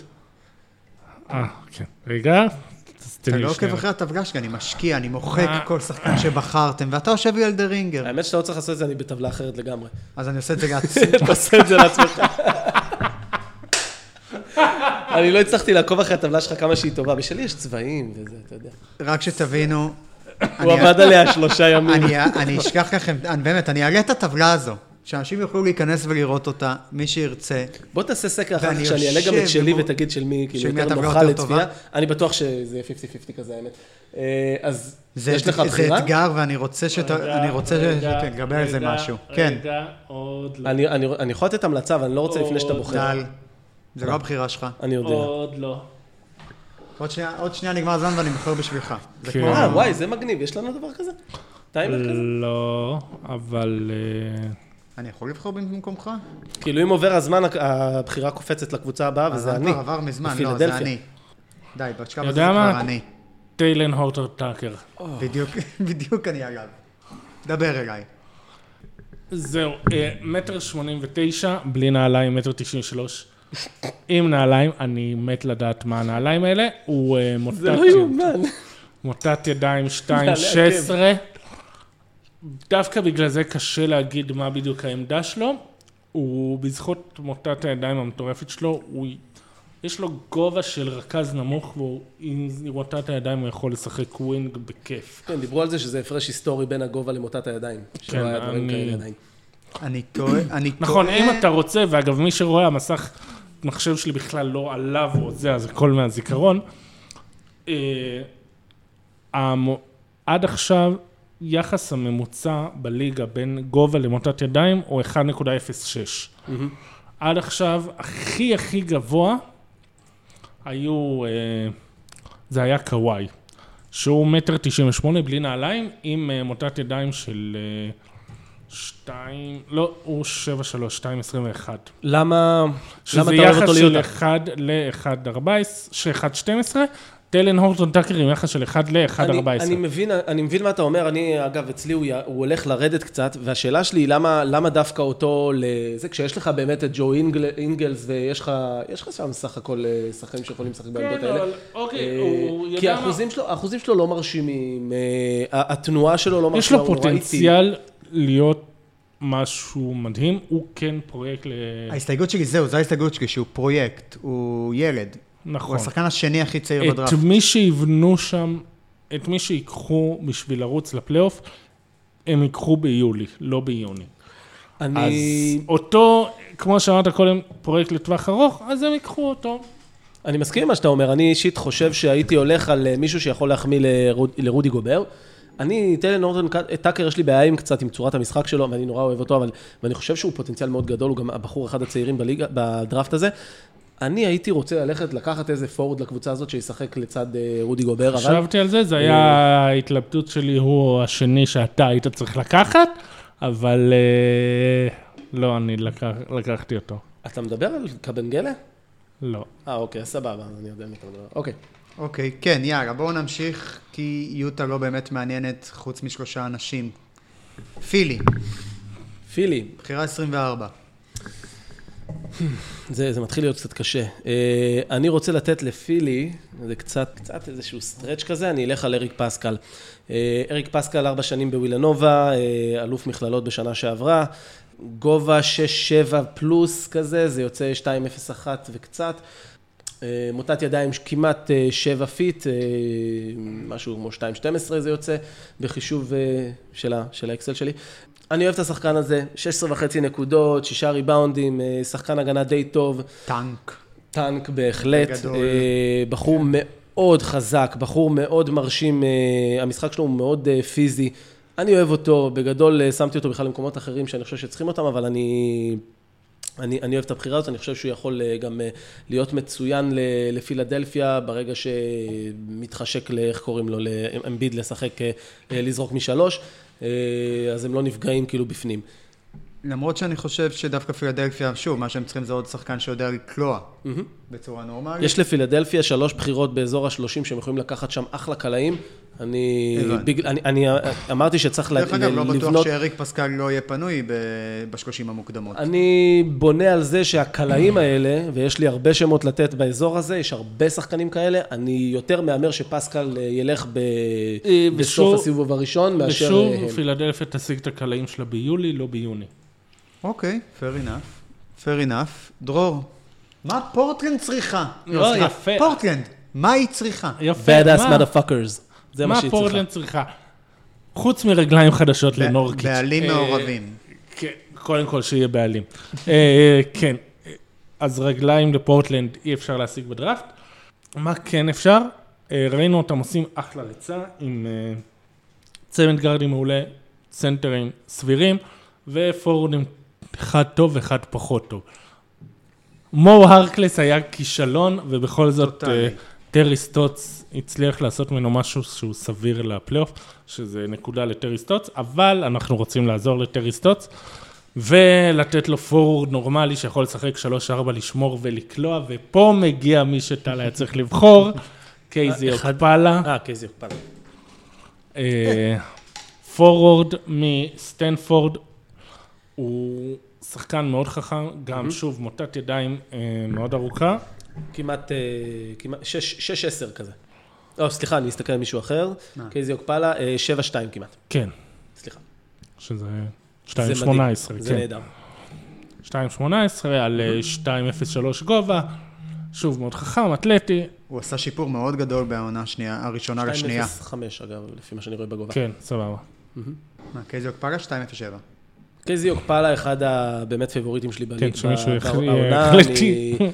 כתבתי עליו כבר בתחילת השנה, אני מאוד אוהב אותו, 17 נקודות למשחק, כמעט 6 ריבאונדים, 2 אסיסטים, שחקן שגם מוצא דרך לקלוע כזה, מזכיר לי שילוב בין פסקל, בוא נחשוב איזה קצת, לא שחקנים קשורים, כן, אבל תלכו איתי בזה, אם ניקח את קצת מפסקל סייקם וקצת משגילג'ס אלכסנדר, זה קצת מזכיר את זה, לא השחקן הכי מהיר בעולם, אבל ארוך מאוד, יודע להגיע לטבעת עם הידיים שלו, צעדים גדולים מאוד, אז קל לו לעבור את השחקנים שלו בצורה הזו. אני אוהב את התנועה שלו, אני אוהב הכל בשחקן הזה, שחקן מאוד שקול. אני הייתי רוצה לפורטלנד קצת יותר רוע, אבל בסדר. הוא מאוד ורסטילי, גם הגנה, גם התקפה, זה בדיוק מי שהם צריכים. טוב, בחירה 26. טל. קאבס. אנחנו מגיעים לקליבלנד, בחירה שנייה שלהם. טוב, אני חושב אחרי הבחירה החמישית, אני נותן להם כרגע את מי נתתי להם קודם? את ג'רד קולבר, אם אני זוכר נכון. אני אתן להם את ניק לקסטון מג'ורג'יה. אני רוצה לתת להם פאוור פורד כזה. בשלב הזה הוא אחד השחקנים שאני חושב שהוא ילך יותר גבוה. כן, אני חושב שהוא ילך יותר גבוה, כרגע הוא רזה מדי כדי להיות 5. בתחילת הקריירה הזה הוא יהיה 4. כן, דיברנו על זה בפרק הקודם, שאתה דואג מאוד למשקל שלו והכל, אני פשוט חושב שהוא יחטוף מלא מכות ושאין לו שום דרך להעמיס מסה. אז הוא יחטוף מכות, זה בסדר, מותר. הוא מאוד רזה, והוא מאוד צר. צריך להבין, הוא 2.12, והוא שוקל פחות מ-100 קילו, דיברנו על זה שהוא שוקל כמוני. והוא 2.12, בסדר. מוטת ידיים כמעט 7, 2.5 כזה, שזה 2.19, כמעט 2.20.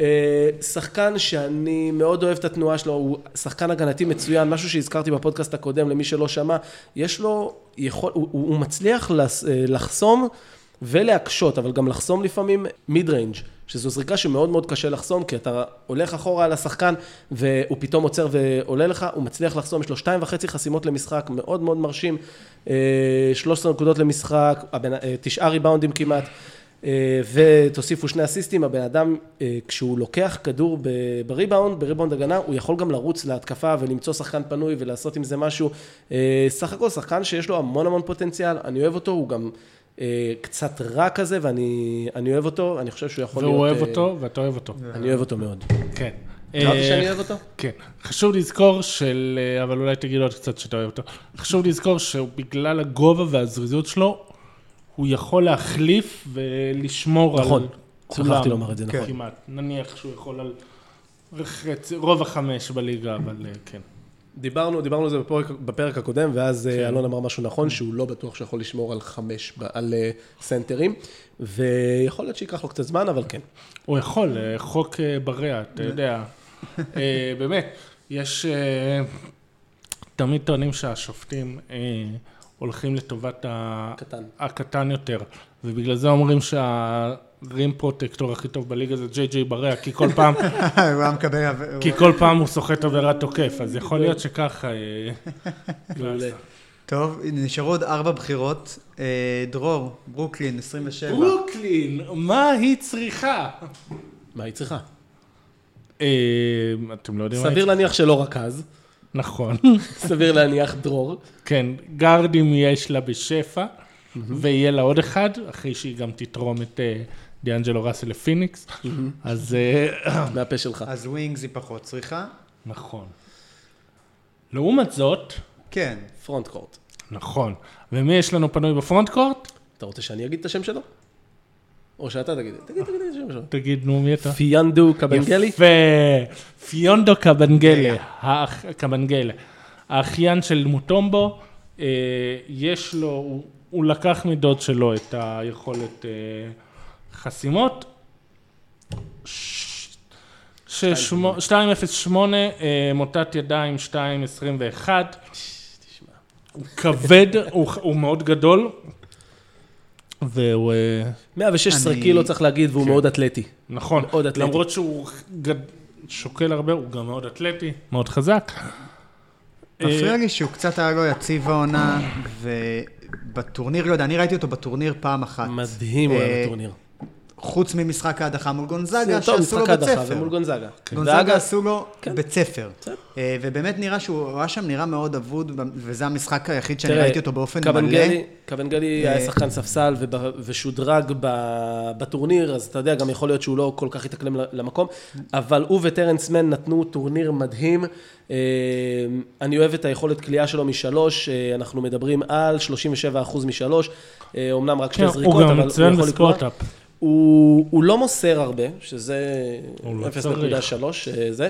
לא, אבל אתה יודע, אני אישית רואה אותו כפורוורד, כמישהו שמרווח, כמישהו שיכול לשחק לצד מישהו, לצד הגבוה. הייתי רוצה שהוא קצת ישפר את זה, אבל אתה יודע, אתה שמת אותו בברוקלין יש אחלה פיתוח שחקנים. נכון. זה מסוג השחקנים שאתה רוצה שילך לפיתוח, כי אתה אומר לעצמך, וואו, איזו תקרה יכולה להיות לו. כרגע הבעיות שלו הן... בעיקר אם דיברנו על חסרונות שכן או לא ניתן לתקן, הן בעיקר כאלה שכן ניתן לתקן, הוא מסתמך יותר מדי על אתלטיות, פחות מדי על יסודות, והוא גם נוטה ליותר מדי עבירות, אלה דברים שהוא עם המאמן הנכון, ויש בברוקלין את המאמנים הנכונים, אז הוא ידע לסדר את זה. אני חייב להגיד שאני מאוד אהבתי את הבחירה הזאת, בדיוק, דווקא בגלל הקבוצה שאליה הוא מגיע. כלומר, זו התאמה מצוינת. בחירה עם סיטואציה טובה, פיתוח, הכל. טוב, חבר'ה, 28, גולדן סטייט, טל. וואו, אני חייב לומר, הכל השתנה הלילה, ואני חושב עכשיו מה אני רוצה לשים להם. מישהו שיכול לספק חלקי חילוף. אני יודע, יש לי מישהו כזה כבר שם כבר הרבה זמן, אבל אני חושב לעצמי, אולי אני רוצה כאילו לשנות את זה. לא, אני לא רואה מישהו שאני בכך אוהב יותר. אני אכניס להם את קרסן אדוארדס פשוט. קרסן אדוארדס הוא סקנד גארד מפרדו, יכול לשחק כפליימייקר, יש לו טווח לשלוש, טווח מאוד רחוק, הוא זורק ממטר, מטר וחצי ויותר אפילו מאחורי השלוש.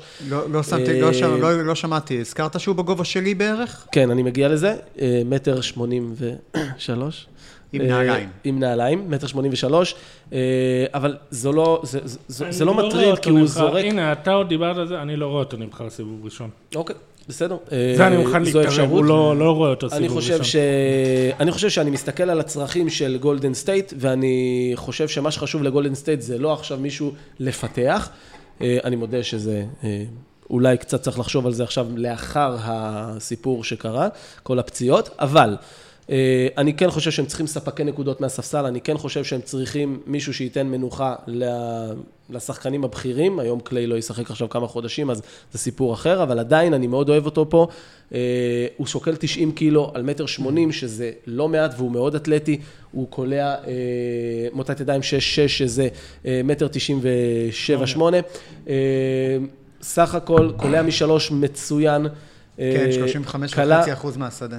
כן, אבל הוא קולע גם מרחוק מאוד. גבוהות, אבל הוא גם קולע מרחוק, יש לו שני משחקים בטורניר עצמו, שהוא קלע בהם 42 נקודות, הגיעו לסיבוב שלישי, אני לא טועה, ועפו, ואני אוהב אותו. אני מאוד מבין למה בחרת אותו פה, אין ספק שעל הנייר זה בדיוק סוג השחקן שאולי גולדן סטייט ירצו לעונה הבאה, במיוחד זה.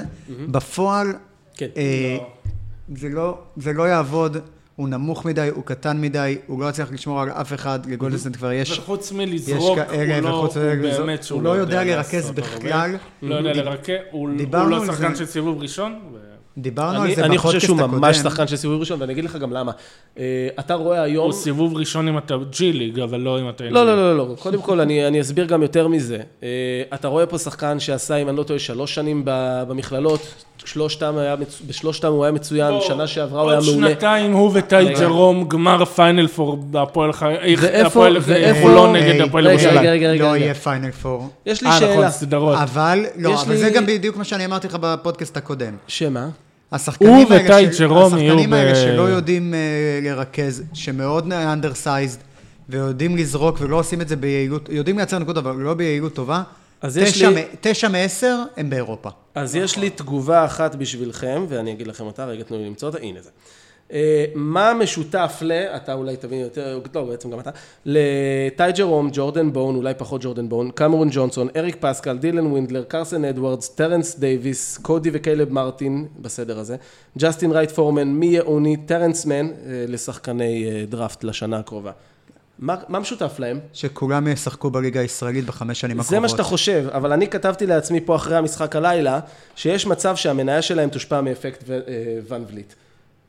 מאוד פשוט, ון וליט, שחקן שהוא אנדראפטד, אף אחד לא מצפה לי יותר מדי, אנדראפטד, והוא שיחק כמו מטורף בגמר ה-NBA. או איך שלא קוראים לרכז של יל, אני כן מאמין עליו שהוא יהיה סוג של פרד ון וליט. קרסן אדוארדס, לא. מה ההבדל? שמי העוני חכם. אוקיי, חכם, ויש לך פה סקורר מטורף. הוא מוכח שחוץ מלתפוס את הכדור ולזרוק. אוקיי, אבל הוא שחקן ספסל, אתה לא צריך יותר מזה. אוקיי, אתה יודע... חבר'ה, בואו נעצור את זה כאן, כי... אני הולך על קרסן אדוארדס, שוט. נשאר לנו 2 בחירות, דרור, בחירה האחרונה שלך, סן אנטוניו. כן, מה סן אנטוניו צריכה? סן אנטוניו חייבת בשביל המדיה החברתית להביא את אדמירל סקולפילד פה. נכון? אם הם לא הביאו את דנקן רובינסון בסוף, היית חושב שכן, אבל אני באמת התלבטתי פה. את מי? אני יודע את מי. לא משנה, תגיד אתה, לא רוצה. את מי? לוקאס אמניץ'. קודם כל תגיד את השם. שמניץ'. יפה. שמניץ', קודם כל. התלבטתי, ובסוף הלכתי על משהו שמפתיע. אוקיי. אתה ראית את הסרט הדסון הוק? אוי, כן, נו, מה, עם השירים. ברוס וויליס לפני... נכון, ויש שם את מינרווה. כשאני ילד קטנצ'יק, מה זה? את מינרווה. שהם שרים בזמן אני כבר לא זוכר. הייתי ילד קטן שישב, ראיתי את זה עם אבא שלי. כן, אנחנו צריך להזכיר שאני ודרור עוד שנה בני 40, ויש פה ילד בן 30. איך היא קראה לכלב שלה הקטן? אני לא זוכר, הייתי ילד. אז היא הייתה... סליחה. אז היא כזה הייתה זורק לו את הכדור ועשה לו בול בול. אוי, אתה לא עשית את זה עכשיו, הוא היה בחירה שלי למילווקי. זהו, אני טעיתי אם אתם שומרים אותו למילווקי. אני מאוד חיכיתי רשמה אם אתם שומרים אותו למילווקי, אבל כן, דבר אלינו. מציע, אם הוא פנוי בבחירה 29, הוא מציע. הוא מצד אחד מציע, מצד שני יש לו כל כך הרבה נורות הזהרה לגביו. ברור, אבל בבחירה 29, מה אכפת לך לבדוק את זה? ופופ הוא כן הבן אדם שאין לו בעיה לקחת פרויקטים שיש עליהם נורות הזהרה. אנחנו מדברים על סנטר שהוא כמה? 2.16, מוטת ידיים 2.31. בוא'נה, אני צריך באמת לפתוח את זה מול העיניים. 2.19.7 על 231. כן, או לפחות הווינספן זכרתי, נכון? הבעיה שהוא גם כמה שוקל בערך פחות ממני. 94, פחות משניכם אני מניח. כן, שוקל פחות. פחות ממני זה בטוח. כן. אתם מבינים אנחנו דיברנו על זה שיש רכזים ופורורדים שהם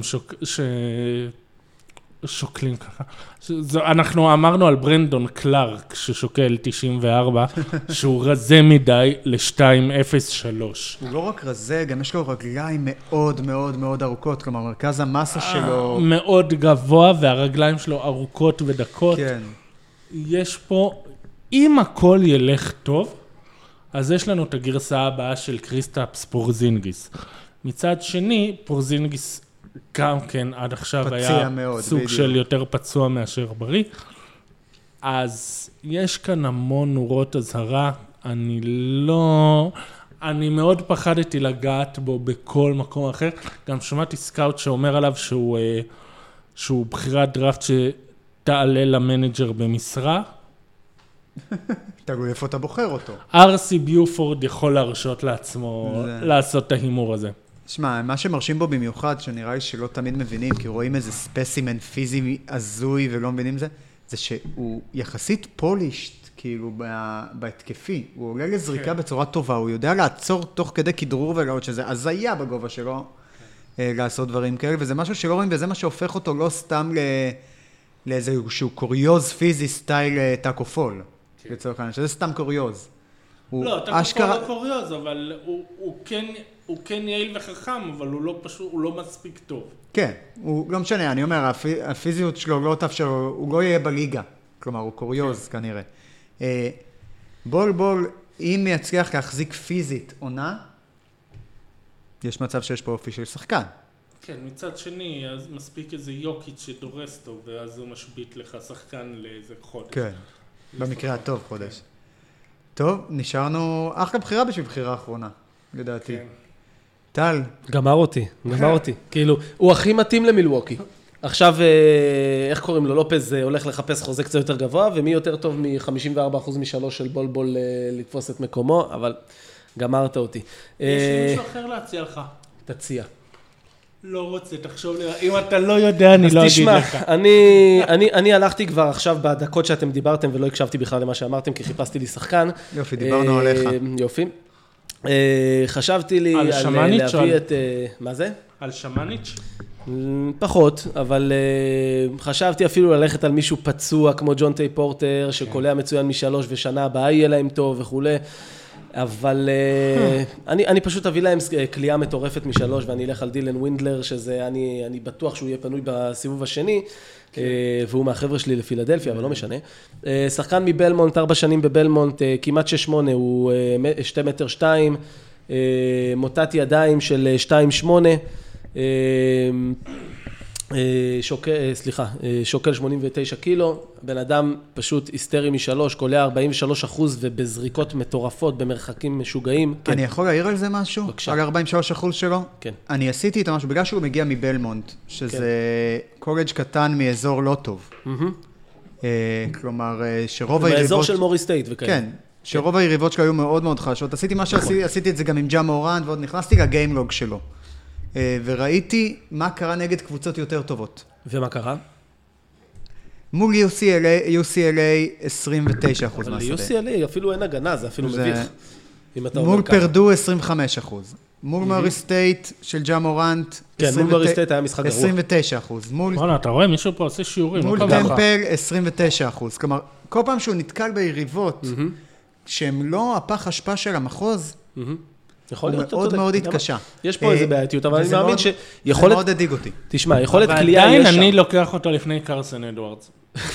יכולת קליעה, תקשיב, יכולת קליעה יש שם. גם יכולת מסירה טוב. יכולת קליעה יש שם, ניהול משחק יש שם, הגנה יש שם. יכולת קליעה, אם יש בעיה, ברמות הגבוהות מוצאים לזה פתרונות. ואני חושב שאם מאמן טוב ומאמן פיתוח שחקנים טוב, אז זו פחות תהיה בעיה. טוב, סיימנו סיבוב.